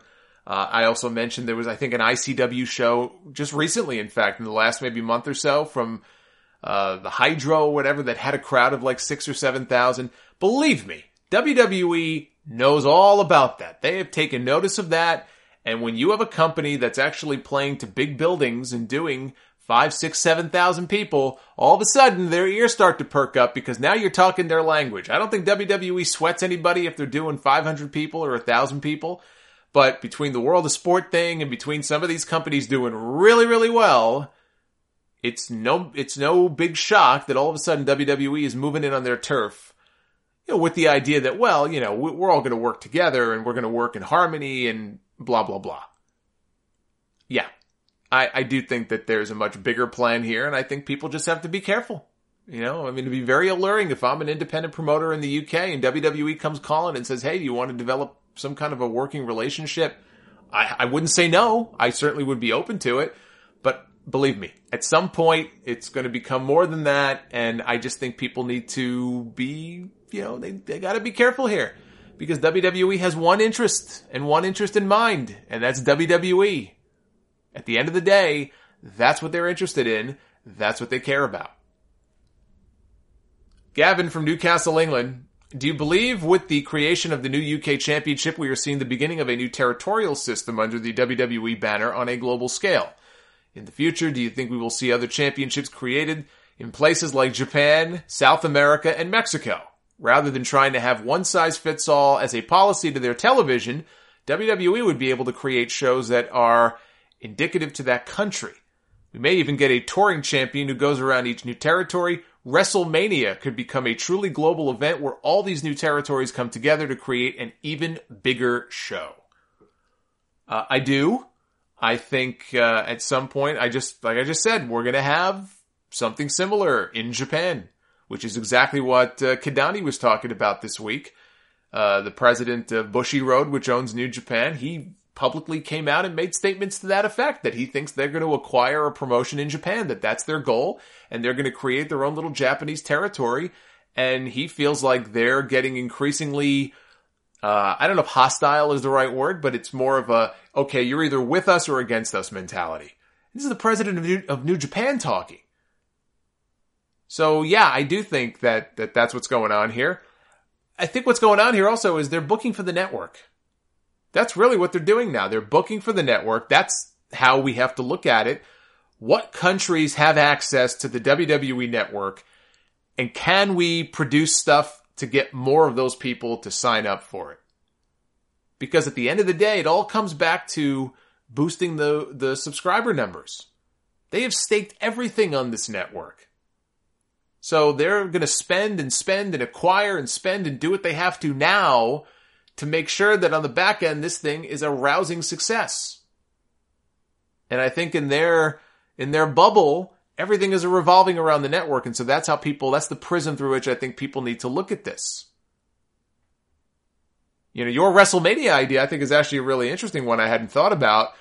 If they did what you just suggested, WrestleMania would effectively it would become like WWE's version of the World Baseball Classic, where you bring together the champions from all these different places to either wrestle each other on the show, or they can defend their title on the WrestleMania card against one of their own native, countrymen. It doesn't have to be against the champion from Japan wrestles AJ Styles, although I think that would be kind of cool.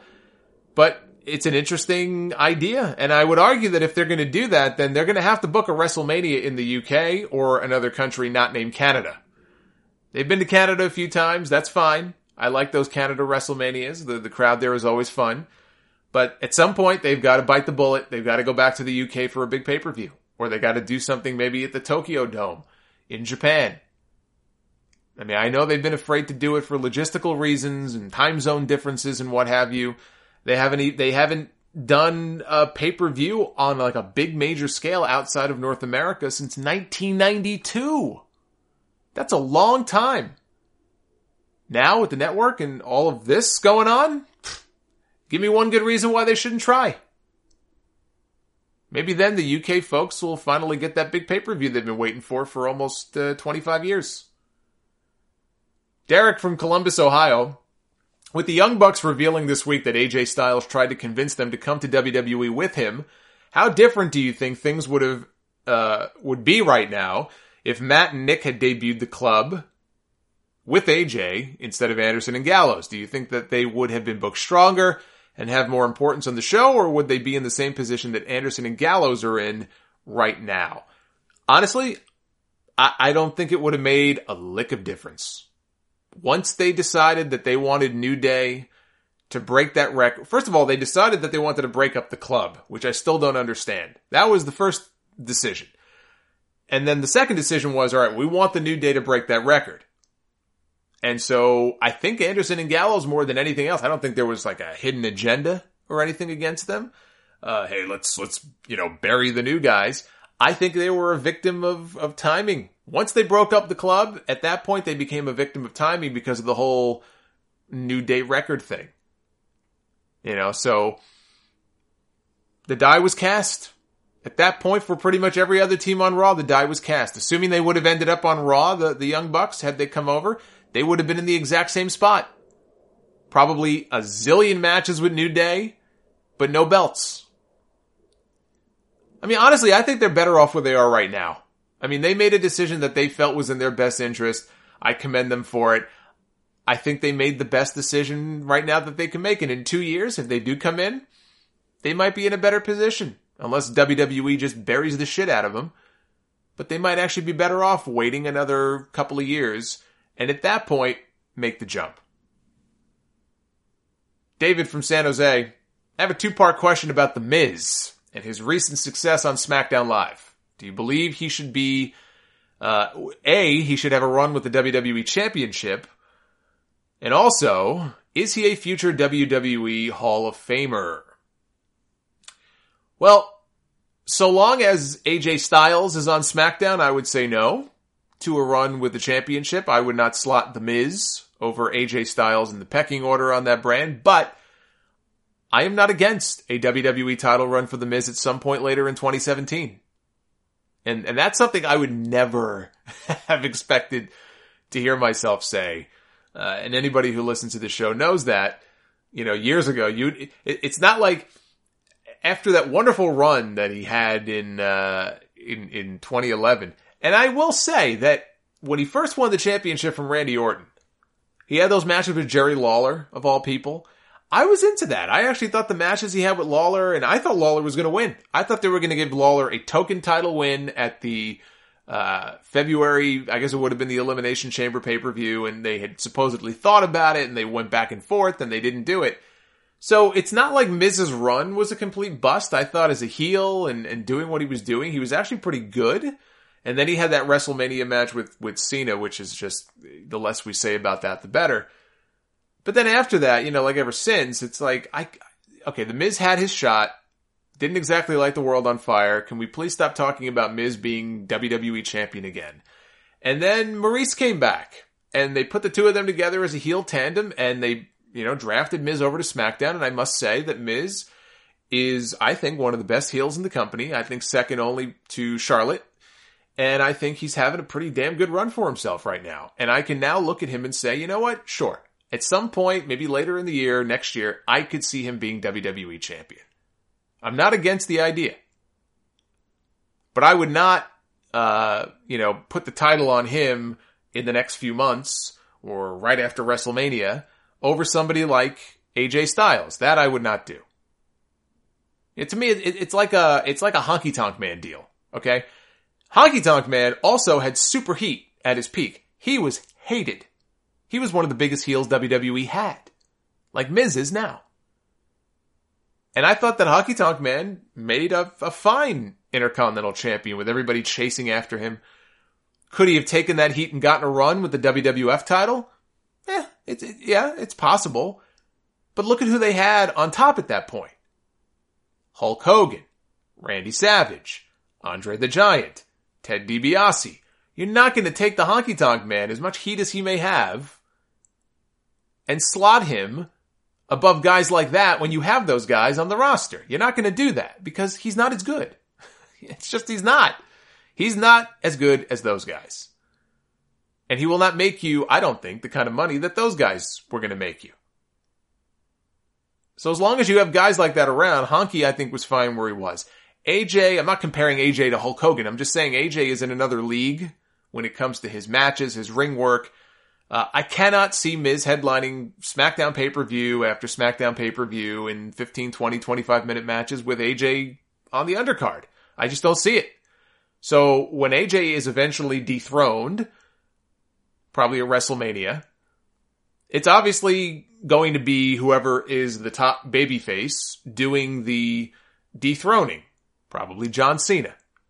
Because John Cena didn't lose 3 times to AJ Styles not to get his win back. It's coming.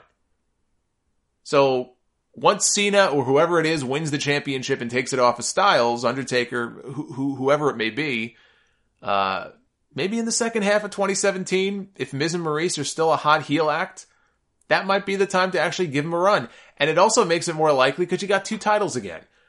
It'd be a hell of a lot less likely if they had the 1 belt. Now they have 2 brands, they have 2 titles, they did the whole split, so there's no reason not to at some point. Now, as far as your Hall of Fame question goes, yes. The answer is yes. Miz is a WWE Hall of Famer. 10 years and counting in the company, multiple championships, not that titles really are in and of themselves have any bearing on this, but it does show that he's someone who's been in the mix, right? I mean, tag team titles, Intercontinental title, US title, WWF title. I think there was a Money in the Bank in there somewhere. So he's been in the mix. He hasn't been on the fringes. He's been in the mix. He got a WrestleMania main event under his belt. He's been a great representative for the company. I see no reason for him at the end of the day not to go in. He's still young. He still has many more years left. He's got 10 years now. Maybe when he's done, it'll be 20. A lot harder at that point, I think, to argue against him. Daryl from Windsor, Ontario. A few years back, you pitched an idea for Big E while he was with NXT to bring back King Kong Bundy's 5 count. Personally, I am a fan of the idea, but doing it with Braun Strowman now, as we saw with the announcement of Sami Zayn versus Strowman at Roadblock with a 10-minute time limit. In my mind, that makes him look more like a monster by adding time limits to his matches, since we don't hear about time limits that often anymore. Do you believe adding layers to it like the 5 count would be a good idea to make him look even more like a monster? Yeah, I suppose you can do that. I mean, I only suggested Big E bring it to the main roster because the whole 5 thing, it wasn't like a 5 count, I don't think, but he was doing the whole 5 thing where he would put up 5 fingers, people would chant 5 at him. That was his shtick. That was his thing in NXT. And then when he came to the main roster, it was like, it never happened. And I still, to this day, I don't know why they abandoned it because it was over. Now, I guess when he first came up, he was a heel, I think, right? He was with Ziggler and AJ. I don't remember if that was the first thing he was doing when he came up. I think it was. So, but eventually, you know, when he transitioned out of that and he became a babyface, they could have brought it back, and they never did. Yaya from Harlem, New York. One of the most infamous moments in history was when David Schultz slapped 2020 reporter John Stossel for saying, "I think wrestling is fake." Schultz has always maintained that WWE officials put him up to it. Do you know exactly what happened? Also, was the fallout from this situation, what was the fallout is what he's asking. Stossel was there interviewing wrestlers for a news piece, and he told Schultz on camera, like you said, like, I think wrestling is fake. And, you know, back then they were a lot more protective of the wrestling business than they are today. Which is ironic. I'm answering this question after just answering a question about the Young Bucks and doing a review of Total Nonstop Deletion. The irony of this is not lost on me. So Schultz slapped him twice, and I think he might have ruptured his eardrum on the second slap. So Stossel sued the company. He won a lot of money from him for what happened, and Schultz got fired. Now, were there agents that put him up to it and said, "Hey, look, this guy's being a dick. Just rough him up or something"? I mean, who knows? Who knows? Did Vince tell him to slap the guy? I would be very surprised if that came from Vince directly. Vince McMahon, I would think, even in 1984, is not telling one of his guys to smack a 2020 reporter on camera. That's just stupid. But who knows? Only Schultz knows the truth. Maybe one of the other wrestlers put him up to it, right? Again, who knows? Frankly, I think John Stossel was being an ass, saying that to the guy's face. You know, like when you're putting the whole report together, you want to do what they call like a stand-up and have him on camera saying, you know, there's been, this widely held belief, or I think that it's fake. That's his prerogative. It's his news report. Free country. He can say that if he wants to. But I thought he was being a bit of a dick the way that he said it. I'm not condoning what Schultz did to him.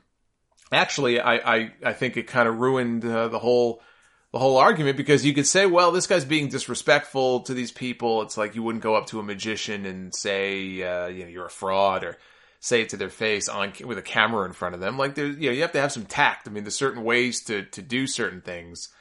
But once he smacked the guy twice, I mean, that was it. You talk about disrespect. You can't really justify that. You know what I mean? So, Schultz went and smacked him, and that's just something you don't do. And he paid the price for it. Cody from South Carolina. My question is in regards to surprisingly great matches. We've all had matchups that we see, and we expect them to be great. What are some instances of matches you were expecting to be okay or good and wound up being great? For me, an example would be the hour-long match with John Cena and Shawn Michaels on Raw in 2007. Their WrestleMania 23 match was great, but I don't think anybody expected them to go out there and have a great hour-long match. Well, then you don't know too much about Shawn Michaels, my friend. I was going to say, like, when I first saw, like, you included that match as an example, I'm like, really?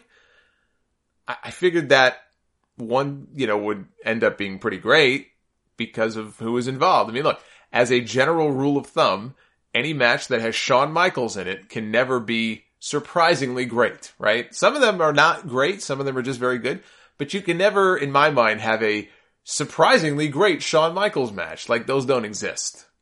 It's kind of assumed, right? Especially in his second run. I mean, this guy, he could practically walk on water. I mean, the kind of matches that this guy had in his second run, and I've answered that question before. Somebody asked me, like, buy or sell his first run or his second run, and it was like, wow. How do you pick? How do you pick? It really is the tale of, like, two different people. But as far as matches I did not expect to be great, that turned out to be great. the first one I think of, you mentioned WrestleMania 23. That's what kind of sparked it in my head. Batista and The Undertaker from WrestleMania 23. I did not expect that match to be as good as it was. And you say Shawn and Cena was great. I'm not going to argue with you on that show. They definitely had a really good match. To me, the match that stole the show, it wasn't Shawn Michaels and John Cena. It was The Undertaker and Batista. That was the match that stole the show. And I know those guys were pissed about being left out of the main event. Because you had, Raw versus SmackDown was still a thing back then. And you had the 2 world titles. And I remember them being pissed that they were not going to be in the main event. They found out they were going to be on, I think, in the middle of the show. They were not happy about that. And so they were extra motivated to go out there and have a great match. And they did. Another match that I just thought of that I would throw in there, Shane McMahon and Kurt Angle. King of the Ring 2001, Street Fight. I mean, I know it's Kurt. Kurt's another one, right? Hard to not have a great match with Kurt Angle. And Shane was usually a lot of fun to watch. But that match, I thought that match was just fantastic. I don't think I expected it to be that good. So that's why I think I would kind of lump that in here too. Those are 2 that immediately come to mind. I mean, well, Hogan Warrior is another one you could throw in there. WrestleMania 6. Now, when I was a kid at the time, big Hulk Hogan fan, I wasn't thinking in those terms. Like, wow, that match was so much better than I expected it to be. I'm a kid, right? I'm not thinking like that.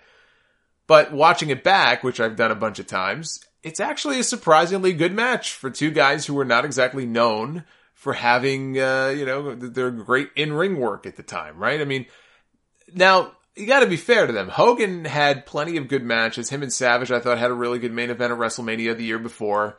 Warrior had that great match with Savage at WrestleMania 7. He had one with Rick Rude at SummerSlam 89. Jesse Ventura, by the way, was on point during that match. I actually thought him and Tony Schiavone worked pretty well together there. But that was seriously, like, maybe the best I've ever heard Ventura on commentary was during that match. That was an excellent match. I'm sure you guys can find others, in the Facebook group or on YouTube. You can find more that you can share with everyone else. Dominic from Los Angeles. Since WWE is struggling with the 3-hour Raw format and building new stars, should Bruce Pritchard return to WWE? I don't see how bringing Bruce Pritchard back is going to help with the 3-hour format, but I'll tell you what, I'll give his podcast a shout out. I'll do that. He's got a wrestling podcast now. It's one of the newer ones. It's hard to keep track of all of them, but I've listened to a few episodes. I'm actually really enjoying a lot of the throwback stuff. So my sense of his show from listening to a few so far is they get fan feedback on a topic that they would like to hear him talk about. Because Pritchard was a guy, he was in like the inner circle. And he was in the company for a long time, going back to the mid to late 80s. So he's got a lot of stories and kind of knows where some of the bodies are buried, so to speak. And to hear him talk about primetime wrestling, what it was like, taping that show with Gorilla and Bobby back in the day, and the story behind WrestleMania 7 and Survivor Series 1990 and the Lex Express and all these different things. I find that stuff fascinating. I mean, newer fans might not give a shit, but I like that kind of stuff. And I think Conrad is a good co-host for him. So if you want to give it a listen, I give it a recommendation. It's called Something to Wrestle With. I think it's over on MLW Radio if you want to give it a listen. So I'll do that. But again, I don't know that him coming back is going to make a difference. I don't really see how that changes things. Davis from Tempe, Arizona. Buy or sell? ECW One Night Stand 2005 or ECW One Night Stand 2006? I gotta buy on 2005. Absolutely. Sell on 06, buy on 05. I've said before, 05 is one of my favorite pay-per-views I've ever watched. And this is coming from someone who wasn't even an ECW fan. I was like a casual fan at best back in the day, like the original ECW. But that pay-per-view that they did in 05 may have been the most fun I've ever had watching a WWE pay-per-view. And finally here, Thomas the Promise from Sydney, Australia. You've mentioned before that you would have liked to have been a fly on the wall for certain backstage events in history. So, buy or sell on being a fly on the wall during the aftermath of the Montreal Screwjob, or the plane ride from hell? I get a question about the plane ride from hell every couple of months at least. But here's the thing that you gotta remember about that plane. That plane almost went down, okay? Why would I want to be a fly on the wall? Right? That was the one, I think, where Brock Lesnar and Kurt Hennig were like wrestling in the aisleway, and there was talk that they almost like went into one of the doors. Like as big as Brock Lesnar was. I'm sure that door was secured, but still. Yeah, I could do without being a fly on the wall for that. No, thank you. I would have rather been there to see Vince get dropped by a punch. I'm going to buy on Montreal. I'm going to sell on the plane ride. So that's going to end the mailbag. There was one more thing I got to mention here. This is a non-wrestling story, but it may as well be like a wrestling storyline. It's just so ridiculous. I'm sure many of you have already heard about this. I tweeted it. This whole Deergate thing here in New York. How stupid is that? How stupid are these two morons too? So here's the very quick gist of the story. A deer, a buck, a young buck, you might say, with one antler, found its way somehow into New York City. How? Nobody knows. But I guess it was looking for a mate. Maybe it's mating season. Somehow it ended up in New York. And it ended up in a park. And there are laws and there are regulations in place that the city, they can't do anything with the deer. They have to leave it alone. I don't know what all the rules are, but they were going to leave it. They were going to leave it and let it roam free in this park. And they told people not to bother it and don't disturb it. Because if it got out of the park, if it became aggressive towards humans, they would have to kill it. I guess that's the law. So the deer ended up getting out of the park. And so the mayor came out, Mayor Bill de Blasio here in New York, and he said, the deer has to be euthanized. We have to put it down. Now the governor of New York, Andrew Cuomo, hates Bill de Blasio. They apparently used to be friends. Now they're mortal enemies. It's been, everyone who lives in New York knows the whole story. The governor hates the mayor hates the governor. When they're up for re-election, one's going to try to have the other one primaried or undermine them. It's a whole mess. They don't like each other. So the governor comes out and says, wait a minute, I'm going to rescue the deer. Don't kill the deer. We'll take it. We'll take the deer upstate. Out of the city, we'll take it to upstate New York. And it's this whole back and forth, and aides for the mayor are on Twitter, going back and forth with aides for the governor, and it's just a whole big frickin' mess. Anyway, the mayor's office acquiesces and says, fine, you want to take the deer, we'll let you take the deer. In the middle of all of this, the deer dies. From what? From stress. The stress of everything or moving it or whatever. It's about to be transported upstate and the deer drops dead. So now we have a dead deer. And we have this whole situation of a mayor and a governor, one trying to one-up the other. Don't kill it. I'll ride it on my white horse and I'll rescue it. And the fucking thing dies anyway. I'd like to think that the deer just killed itself because it couldn't put up with this shit anymore. So good on the deer. We don't have that luxury. But the deer said, I'm checking out. And he offed himself. And you know what? I don't blame him. So that's what's been going on here all week in New York. This guy, one spokesperson for the Parks Department, he just posted on Twitter yesterday the deer was not euthanized. It died due to stress from the past 24 hours. Then I see here in this article, there's another update. People are asking, like, what happens now to the deer? Can it be used for, like, deer meat? And it said, basically, it says, generally, animal carcasses are handled by a vendor, but a city official tells us this deer cannot be used for venison because of the tranquilization drugs that were used. I guess the NYPD shot the deer with a tranquilizer when they captured it. And so you can't even use it for that purpose. I guess the carcass is just going to be, discarded, burned, whatever. So yeah, that's been the story of New York. It was front page news on the newspapers yesterday, so you can kind of see how it's been a slow news cycle here. I think on the one cover it said the Deer Slayers with pictures of the mayor and the governor. Two morons sniping with each other. And in the meantime, Bambi is dead. And I knew this was going to happen. I knew the moment I first started seeing stories, oh, the cute deer. There's a one-antlered deer roaming the park. As soon as I saw that, I said, I give it a week, this thing's going to turn up dead. I didn't think it would happen like this. This is an even better storyline than the one I figured would play out. I thought that somebody, was going to do something to it or poison it or something. But as soon as I saw that it became a news story, hey, the deer is roaming around and we're not supposed to touch it. You got to leave it, let it roam around. I said, that fucking thing's going to turn up dead. It's only a matter of time. And sure enough, a few days later, Bambi is dead. Anyway, next Sunday will be the annual Christmas show, which actually falls on Christmas this year, Christmas Day. And I've gotten some questions, am I doing a show? It's Christmas. The answer is yes, I'm doing a show. So while many of you are waking up to gifts under the tree and spending time with family and what have you, I'll be right back here recording our final show of the year. And on that show, I will reveal my list of the top 10 matches, WWE. I gotta kind of specify that here. The top 10 WWE matches of 2016. Including what I think is the match of the year in WWE overall for 2016. There was a lot of great wrestling this year. Only so much room in the top 10, so it's not as easy as you may think. Now keep in mind, this is a list that's covering Raw, SmackDown, NXT, and the Cruiserweight Classic. All of them are eligible to be considered. And so we'll go through that match by match next week. Plus a look back at some of the biggest things to happen, kind of year in review in a way of for 2016.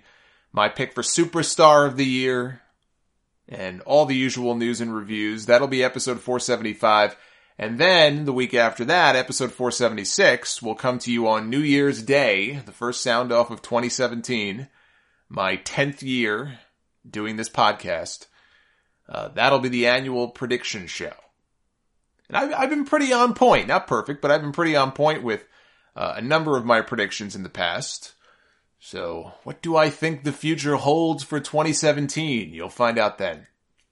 Don't forget to keep voting in the Wrestling Radio Awards. The nomination period is open. You can write in Solomonster Sounds Off under the category of Show of the Year.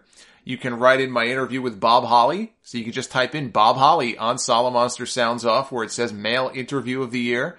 You can vote once a day, every day in each category. So bookmark that page, WrestlingRadioAwards.com. Go ahead and vote. And then tomorrow, vote again and get other people to vote. And then if we are fortunate enough to make the final cut and be nominated, then we go into the actual awards. And that'll be a little bit tougher. But in the meantime, go ahead and vote, WrestlingRadioAwards.com. You can follow me on Twitter, @Solomonster is my handle. I am planning on doing a post-Roadblock show tonight. No guarantees, but that is my plan. And so now would be a good time to go ahead and subscribe to our YouTube channel, youtube.com/TheSolomonster. You get a ton of content up there, bonus content. And the Roadblock review, if I do one, will be going up there later tonight or early tomorrow morning. That'll go up there. And that about does it. I think I'm pretty much tapped out. This is a long show. There's a lot of stuff going on. It shouldn't be like this. It's the end of the year. It's supposed to be quiet. We'll be back with episode 475 next weekend, the Christmas show. Until then, be well, stay safe, have yourselves a great week, and we will be back next weekend, as always, with more Sound Off. Until then, take care, guys. The good, the bad, and the ugly. The Solomonster Sounds Off. This Impact show has moved so many times. It's got more fucking moves than Bruno Mars this show does. Don't believe me, just watch. Impact started out on Friday, then moved to Saturday, Thursday, then they moved it to Monday. They got slaughtered, so they moved it back to Thursday. Then they moved it to Wednesday, Friday again, then back to Wednesday, Tuesday, and now back to Thursday. It's like the big show of TV shows. It's turned 1,000 times already, and the only time people pay any attention to it is when it makes them laugh. Solomonster Sounds Off. Since 2007, the Solomonster Sounds Off. Available at thesolomonster.com, Stitcher Radio, TuneIn Radio, iTunes, and more. Solomonster Sound Off?